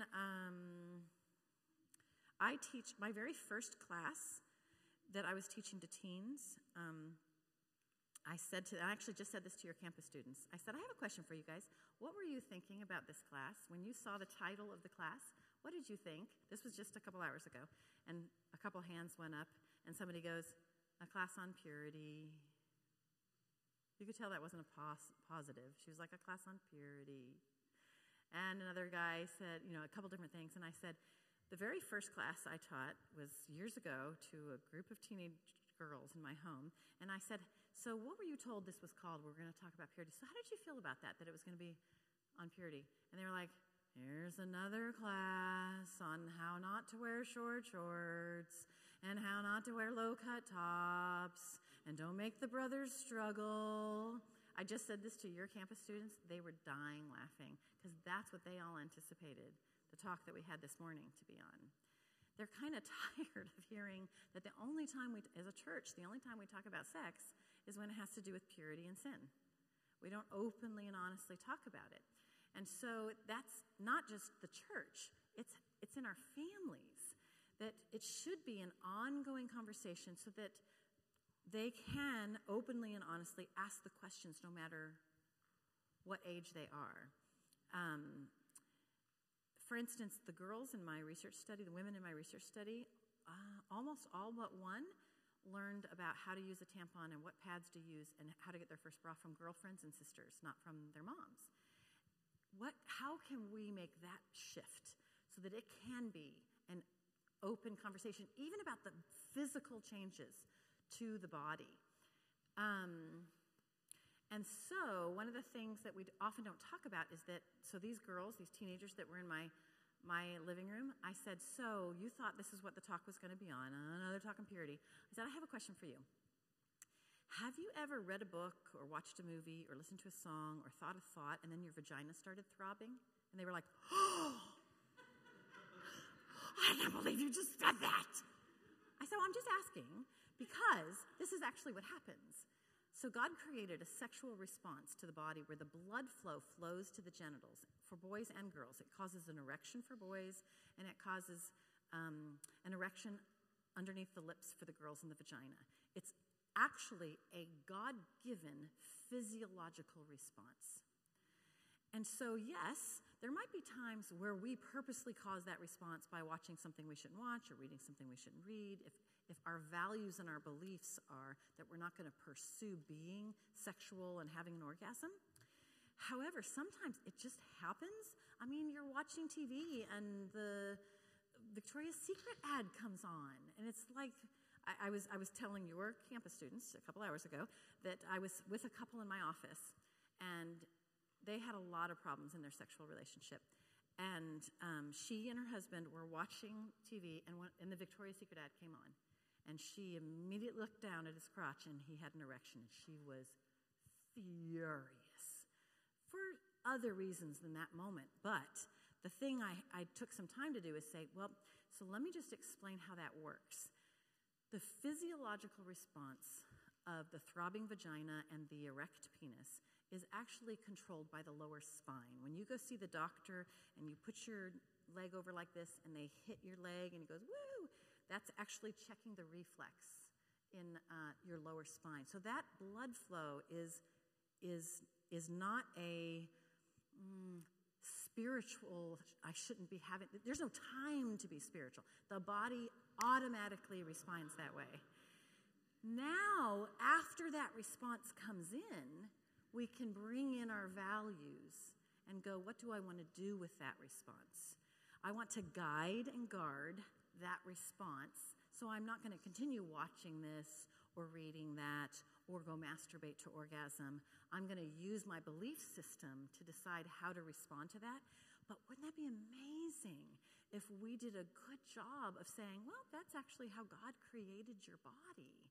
And so we need to honor that response. So I really encourage you, as you're teaching your kids, some of you were already, and I already did this at a talk, you heard this earlier, last night even, how we talk to our kids about their biology and how to steward their body has a huge impact on whether they'll continue talking about it. So I actually asked my son, how did I do on this, my youngest son? And I said, did we talk about arousal and how it works and the blood flow thing? And he was like, no. I'm like, sorry, I'm telling everybody else they should. Do you want to talk about it now? He was like, I already know, Mom. I think that was the one area we just kind of left out of the conversation. The reality is I think all of us have areas that we're needing to grow in on discussing things openly. The other thing we don't do is we don't talk about enjoyable sex. We talk about so when I ask people, what does the Bible teach about sex? You know what they say? Don't have it until you're married, and don't do it with a dog or anybody in your family, like your aunt. You know, who not to do it with, and don't do it until. The Bible teaches so much more. So with the singles group and the campus group and the teens, I did a whole section on what does the Bible teach? It's really positive about sex. Really positive. Do we talk about the positive end? Our teen ministries should be studying, I'm going to blow your minds with this, but they should be studying Song of Songs. They're reading the books with sex in them. They're watching the movies with sexual or romantic scenes in them. God wrote Song of Songs. If they're going to read a romantic book, read that one. It's an awesome one. So what would it be like if we actually guided their understanding during those formative years with this is God's plan? Because it's beautiful. Okay, let me tell you something. I'm going to have a new chapter that's not in any of my books. I'm doing tonight at the Marrieds thing. It's called Sexual Generosity. And I just redid my own study of Song of Songs when we were having fun in Hawaii a few months ago. And I was like, oh, look at, he made jewelry for her. The lover in Song of Songs, he made jewelry for her. Did you know that? It says that she plans. I mean, there's so many lovely things. She's like, come on in. He's like, put your head here. It's a beautiful book. It's so poetic. But it really shows you intimacy. And they need to learn that God's version of intimacy is beautiful. It's not just sexual. It is clearly sexual. When he's saying, I'm browsing among the lilies and I'm tasting of her wine, he is not talking about wine. He's probably talking about the flow of the vaginal response during her orgasm. Because then he says, I'm browsing among it, and then I climb the palm tree and I grasp the fruit. And he clearly said that the fruit is her breasts. So he's climbing her body and grasping her breasts. He's talking about exploring her sexually. It's in the Bible. And we shouldn't say, don't read those parts. Age appropriately. You're not going to sit with a 3-year-old and teach that. But at one point, having this is God, look how beautiful it is. He calls her body a garden. How beautiful is that, right? So I think we should switch that. Instead of teaching Song of Solomon after people are married, maybe we ought to do some educating before. So just a thought for our other ministries, right? The reason why it's important to keep the conversation going is because they have questions. And sometimes they don't verbalize them very well at 7, 8, and 9. They get better at verbalizing them in like middle school usually. So continuing to have that talk is vital. And how are we doing having talks about the uncomfortable conversations? So this is, their friends are having sex outside of marriage. They know a lot of people. Most of their friends' parents are having sex outside of marriage. It might have happened in your marriage. Are we talking openly and honestly when sexuality happens outside of the marriage? Are we talking openly and honestly about how pregnancy works, arousal, like I said, same-sex attraction? Who here has heard Guy Hammond speak? Great. And I'm going to do my classic. Who here owns Guy Hammond's book, Caring Beyond the Margins? Who doesn't own Guy Hammond's book on Caring Beyond the Margins? Put your hands up really high. Put them up really high. Put them up really high. Keep them up there. Some of you are hard to keep your hands up there. Some of you already heard me say this. Go home tonight and buy Guy Hammond's book, Caring Beyond the Margins. If you want to know, your kids are being inundated with messages about how they're supposed to feel and think and believe. You need to have the ability to have a gentle, kind, good conversation about their doubts, about what they're going to come home and they're going to say, my daughter actually said, she was, 16, Mom, gay people are so funny. I was like, really? All gay people are funny? I said, I'm curious, why do you say that? And we ended up having this nice, really long conversation on, not all gay people are funny any more than all heterosexual people are funny. So they're getting this message of, what does love look like for somebody who's same-sex attracted? They ought to first and foremost be able to have that conversation with you. How do you do it respectfully without slamming them for their comments? Because we get scared. We get scared as parents. And so we respond really strongly.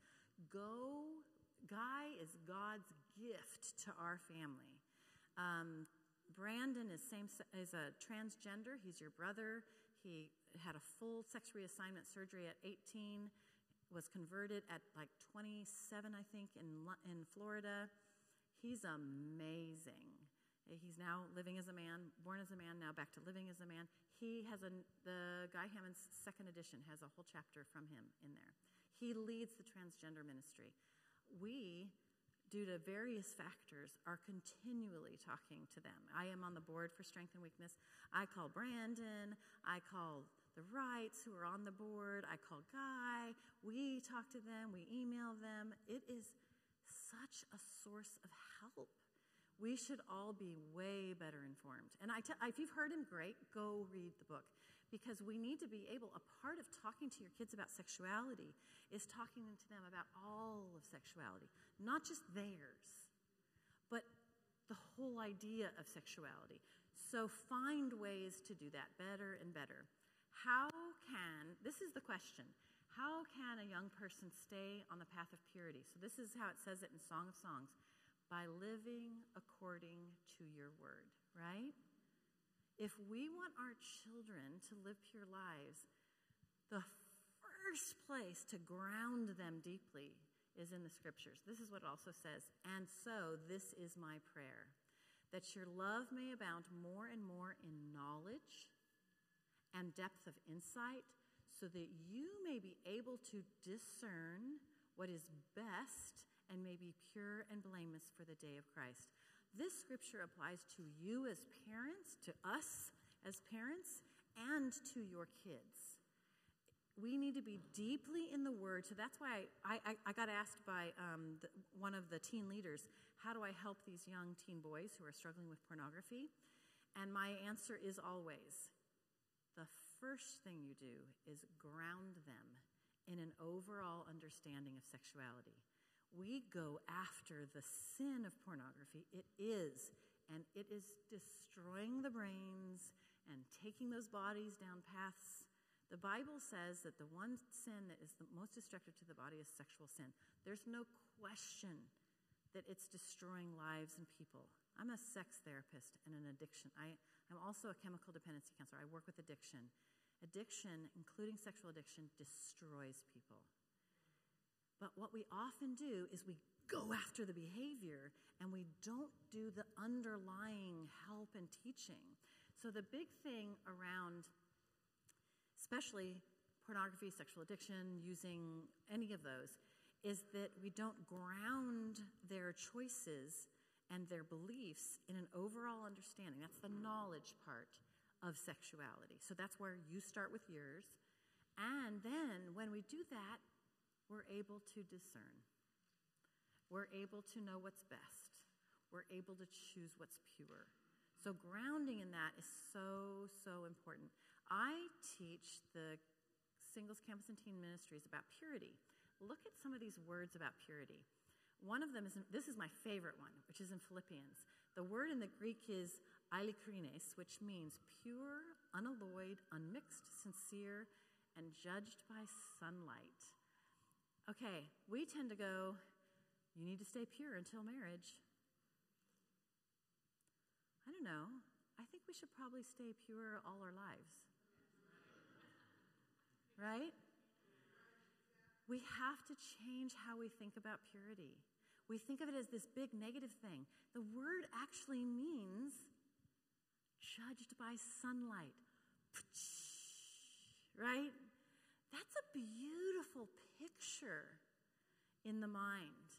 1 Corinthians 12, it means special honor.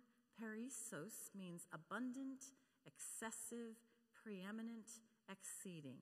That's how God views purity sexually.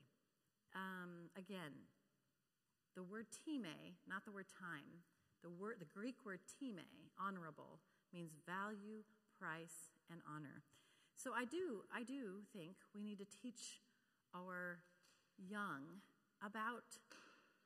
This is the name of one of the chapters in Redeemed Sexuality is Save Yourself. And I chose it intentionally because it can kind of be a negative term, save yourself. Well, what does that mean exactly, right? First of all, teaching about purity and holiness, honestly and genuinely, where purity isn't this horrible negative thing, is vital. Teaching them that 1 Corinthians says that the body is not made for sexual immorality. That literally means the body's not made for sexual immorality. It's literally not made that way. It's not intended to ever be used that way. So let's talk about the body. The body is so fascinating.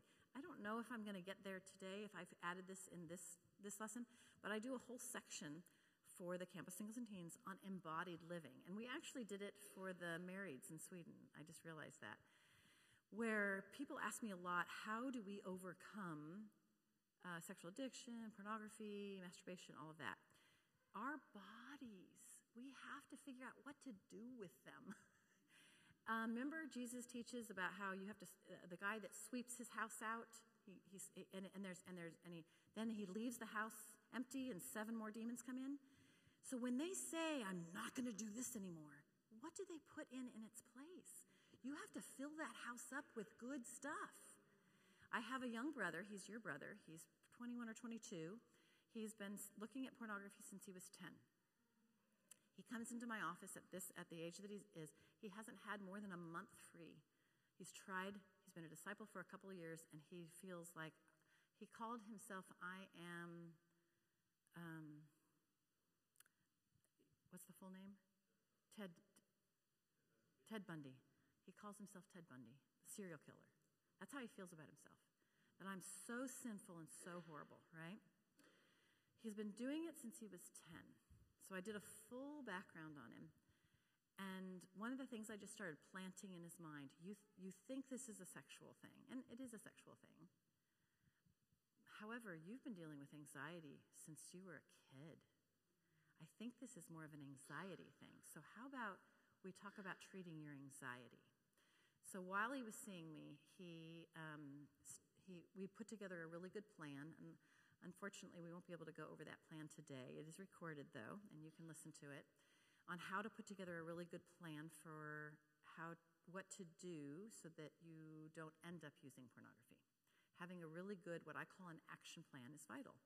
So he said, I tried everything, and I always laugh when people say that. I don't laugh at them. I kind of laugh inside, because I know that they've never had anybody really take them through. That's where a therapist or someone who specializes in addiction can really help. So I took him through some really specific things. He put together a great plan, and he was doing well. And then he had a night where he went ahead and used pornography. And so he came into my office, and I said, so he shared it with me, super open, super open. This is a young man who wants to love Jesus. shared it with me immediately. He had already told all the brothers in his life. He doesn't hide it, and he didn't want to do it, but then he did want to do it, and then he did it. So he comes in, and everybody's telling him what he should do and not do. And I said, I have a question for you. What happened that day?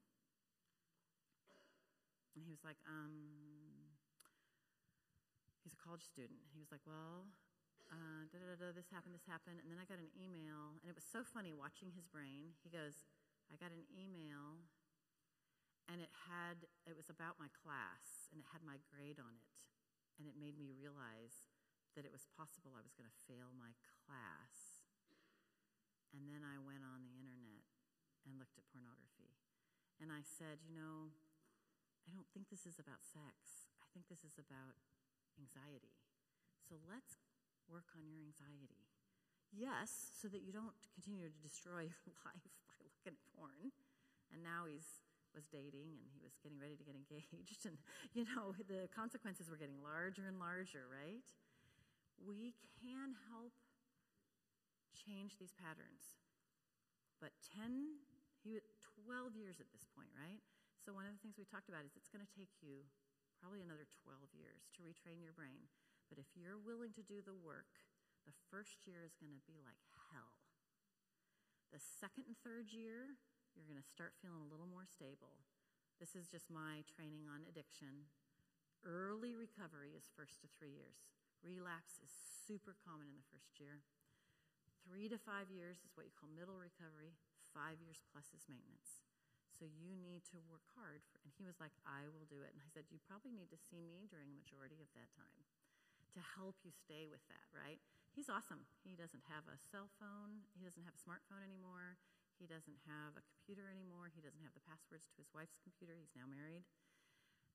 He's been really radical, so our plan that we put in practice was a part of that. But honestly, the big thing we've been working on is changing his view of himself from Ted Bundy to a child of God. So we have to deal with the under stuff, right? His anxiety, his view of himself, and what to do to keep yourself away from that stuff. So we have to do a better job of teaching these other pieces in order to save themselves. Know their world. When it comes to even same-sex attraction, this is what they're watching. The Matthew Vines video, he's a young man who's a gay man who believes you can be gay and be a Christian. They all, if you ask them, they'll go, oh yeah, I know about the Matthew Vines video. I actually wrote an article that we haven't posted yet. I'm so bad. It's called An Apologetic Response to the Gay Christian Debate, and it's going to go on Guy's website. Do we know how to answer those questions, right? This is the book that's out. This is the title of a book written by a female pastor. Good Christian Sex, Why Chastity Isn't the Only Option. One of the questions I got in LA, I taught about 500 women in LA at church, and one of the questions from one of the women there in the audience was, if I love somebody and God is love, why is it wrong to have sex with them? That makes no sense to me. This is, and if we scoff at that, oh my gosh, this is what, and we just slam their question instead of, that's a great question, let's talk about that. Because there's books out there saying, if you love them, go ahead. That book says that. I mean, maybe not quite in that blunt of language, but basically that is the premise of the book. Answer their questions. You know that song, all you need is love. We grew up with that song. Well, those of you my age, if you don't know it, oh well, sorry. We heard those messages. They are hearing those messages right now that if you just love, then you're okay. How equipped do you feel to answer those questions? It's really vital. Know their world. Know what they're hearing. Know what they're reading. It's a little hard to because the world now is so big because of the internet, right? My son the other day, he goes, Mom, do you know about? And he was telling me stuff. I'm like, I don't even want to know about that. At the same, I had to stop myself, and I'm like, tell me about it. And it wasn't necessarily something I particularly wanted to know about, but it's his world. And we ended up having a really good conversation about it. I was like, I can't believe I'm in this conversation. Again, openness. We already did this. Yep. Okay, sorry. We already did this. So, already did this. Sorry about that. Wow, I did a bad job. I added slides without even realizing I was doubling. This is the action plan that I give them. Accept the arousal. So this is the, oh, wow, this is my body responding. Then pull in what I call, this is from the work of Yarhouse, who works with same-sex attraction, but I apply it to all sexual responses. Pull in your valuative framework. So your body responds a certain way. You go, oh, that's cool. God made my body. So we just had a bunch of girls yell out last night, my vagina is awesome. And it is. So having my body is so cool that God made this. And now what am I going to do with it? Because of my values. What are my beliefs? And then know ahead of time, who are you? Who are you going to call? Who are you going to call? Do you have an idea? Who's your support person? And don't just wait until you've blown it and hit the button for pornography. Plan this ahead of time so that when you're in a week where you have finals that week and you're stressed, who are you going to call ahead of time? Before you even feel the pull to go do pornography, you know that that situation is a tough time for you. Get help ahead of time for the anxiety, so that then when the pull comes to hit that button for porn, you've got more support underneath you to make a really good decision. Who are you going to call? Do you need distractions? So this young man, same young man, when he first came and saw me, again, he had never had more than a month, and it had been a while since he'd even had a month with no porn. And so I told him, this is actually a specific type of intervention from my own training. I had more fun putting this into practice. I said, and I've done this a couple different times with young single people in my office. I said, the next time like tonight, tomorrow, when you want to do pornography, masturbate to pornography, this is what I want you to do. I want you to go to the store and buy a box of cereal, and then take the cereal to a friend. Knock on their door, no matter what time it is. Knock on their door, hand them the cereal. You don't need to tell them why. And then you can go home and masturbate and watch porn. He was like, okay. Now, I made him promise to do it before he even knew what I was going to ask him. My first words were, I want to ask you something. Do you promise to do it? He was like, well, what are you going to ask me? I said, nope. I want you to promise you're going to do it before I even tell you what it is. He was like, okay. So then I told him this, and he was still like, okay. So he came to see me 2 weeks later. Mind you, this is just an initial intervention. And I said, how are you doing? And he said, well, I haven't done, any porn. But, the reality is, I wanted to, but I was like, I'm too tired to go to the store. And I had promised you I wasn't going to unless I took the box of cereal over, so I was like, okay, fine, I won't. It's called a distraction. It's actually called a kick in your pants in the field of marriage and family therapy, where you do just kind of a different type of, way to get them not to do something. Guy Hammond actually says that when he feels pulled, he does the wild and crazy guy. He literally stands up and goes, ah, the Steve Martin wild and crazy guy. The woman who wrote Prodigal Pursued, she lived a lesbian lifestyle for 25 years, and she's lived as a non-acting out, same-sex attracted woman for the last 6. She wrote a book called Prodigal Pursued. It's not very well written, but she's very heartsy. She's almost like, in the religious world, the female Guy Hammond. Really amazing writing. And she talks about how she cannot think straight at first. When she feels the pull, she can't go, I'm going to think of a scripture. She's like, I can't go there. She goes, I'll look at a lamp and go, those lights are yellow. The color against the wall is kind of an off-white. That painting is an off-white. The trees are, there's some orange and red. She'll go to physical objects and describe them in her head. Then she can go to the spiritual. So distraction is a part of the process. It's only a part, but it will sometimes initially stop the immediate acting out, because the brain has gone there so quickly for so long. So yes, distraction's useful. And then another small intervention was actually for young people reading Real Sex. It's for people that are single from a Christian perspective about sexuality. And she has this lovely part where she talks about having these young women journal to their future spouse. So there's all kinds of different things to help people make good choices in their sexuality.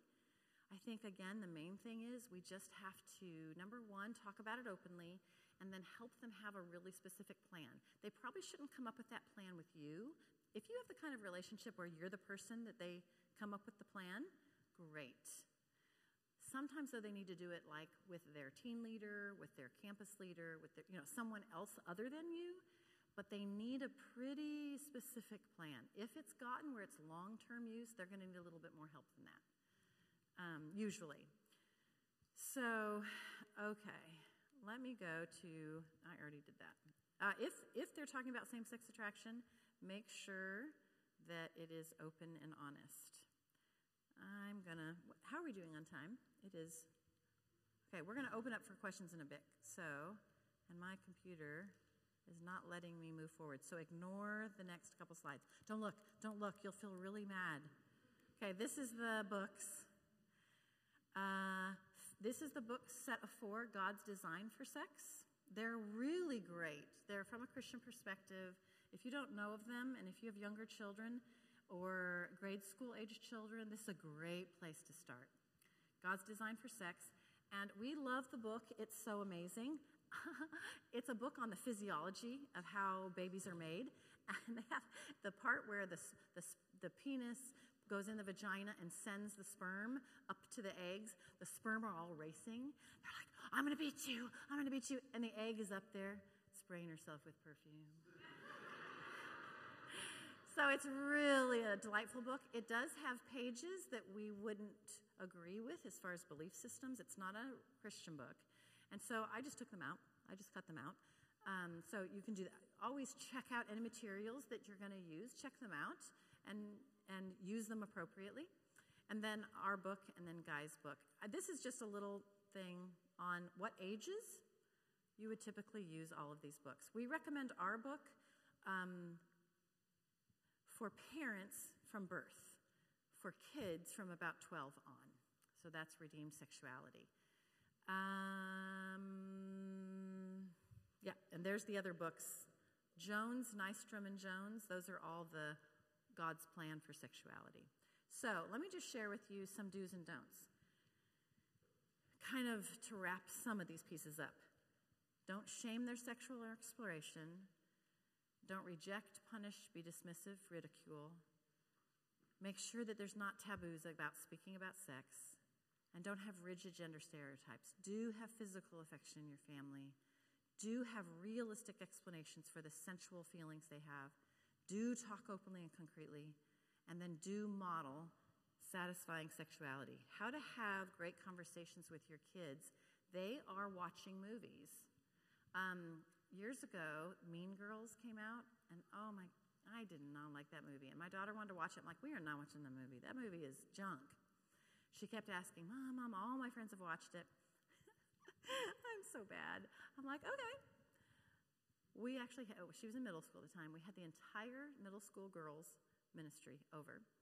And I gave them scriptures on gossip, on coarse joking, about 10 or 12 different scriptures.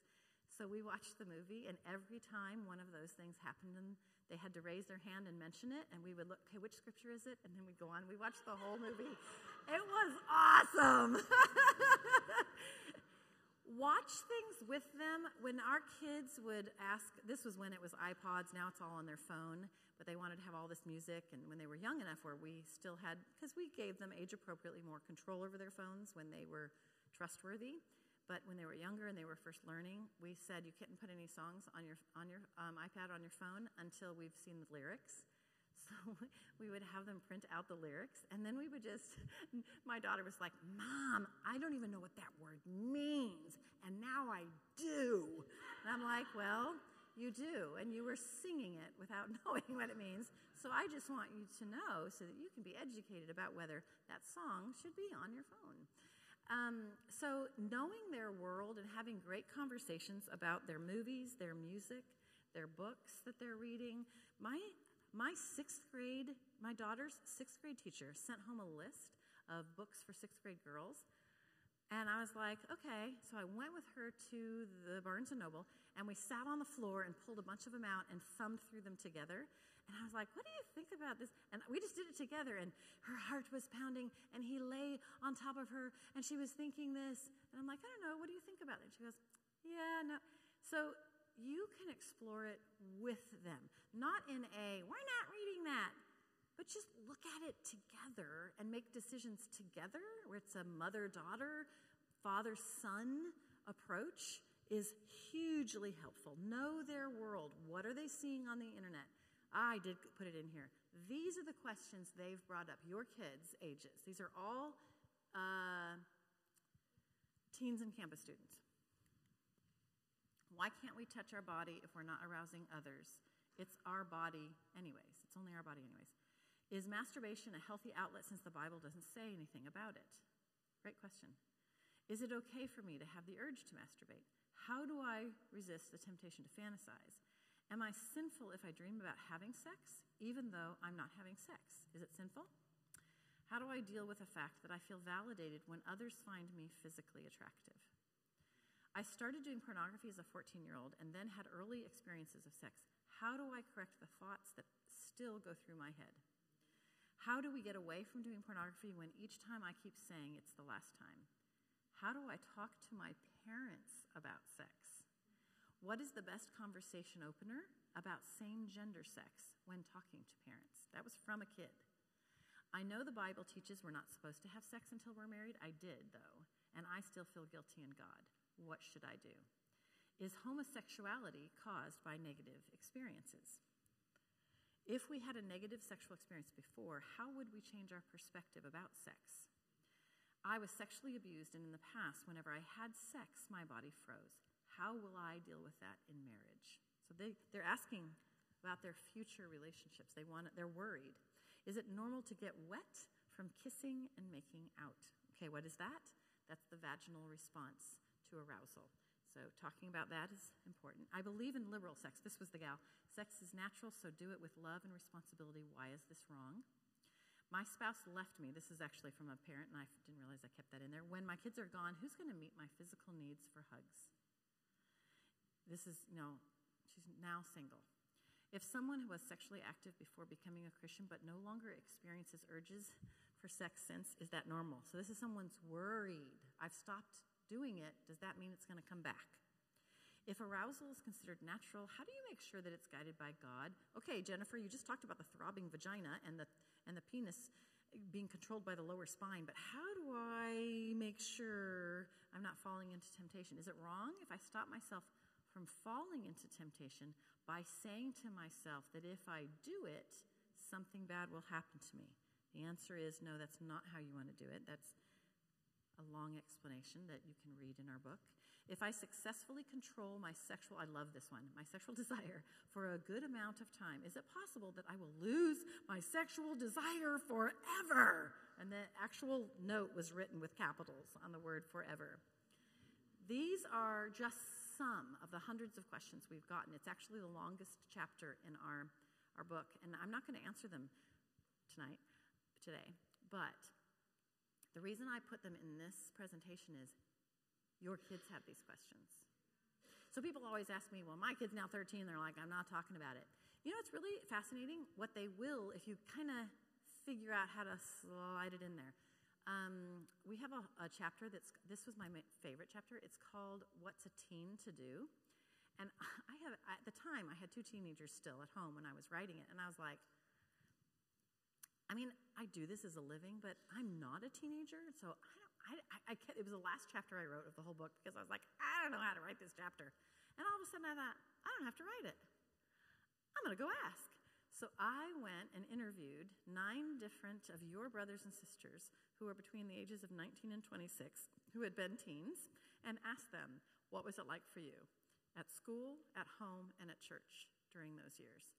And that's the chapter. It was my favorite. I interviewed them, I recorded their interviews, and I typed them all up. And their words, you can start there. If you're not sure how to have the conversation, go read someone else's words and say, so is that what it's been like for you? There is stuff in there also from the LGBT background of one of the women who lived as a lesbian during those years and then into college, and what she heard and didn't hear and so on. So it's quite the spectrum. And then the longest chapter is the chapter on these questions. And what was really lovely about this is I told them all, I can't answer all your questions because we were at various workshops all over. And so I told them, they're gonna come. I actually put them on the internet first. So the other thing you can do is, I have a website called The Art of Intimate Marriage. All of these questions are answered by I'm speaking to the questions. And it's, they're literally labeled questions that singles have, is what it says, but it's actually Singles Campus and Teens. And so you can listen to it as well and not have to buy anything. So this is what they did. And the thing is, though,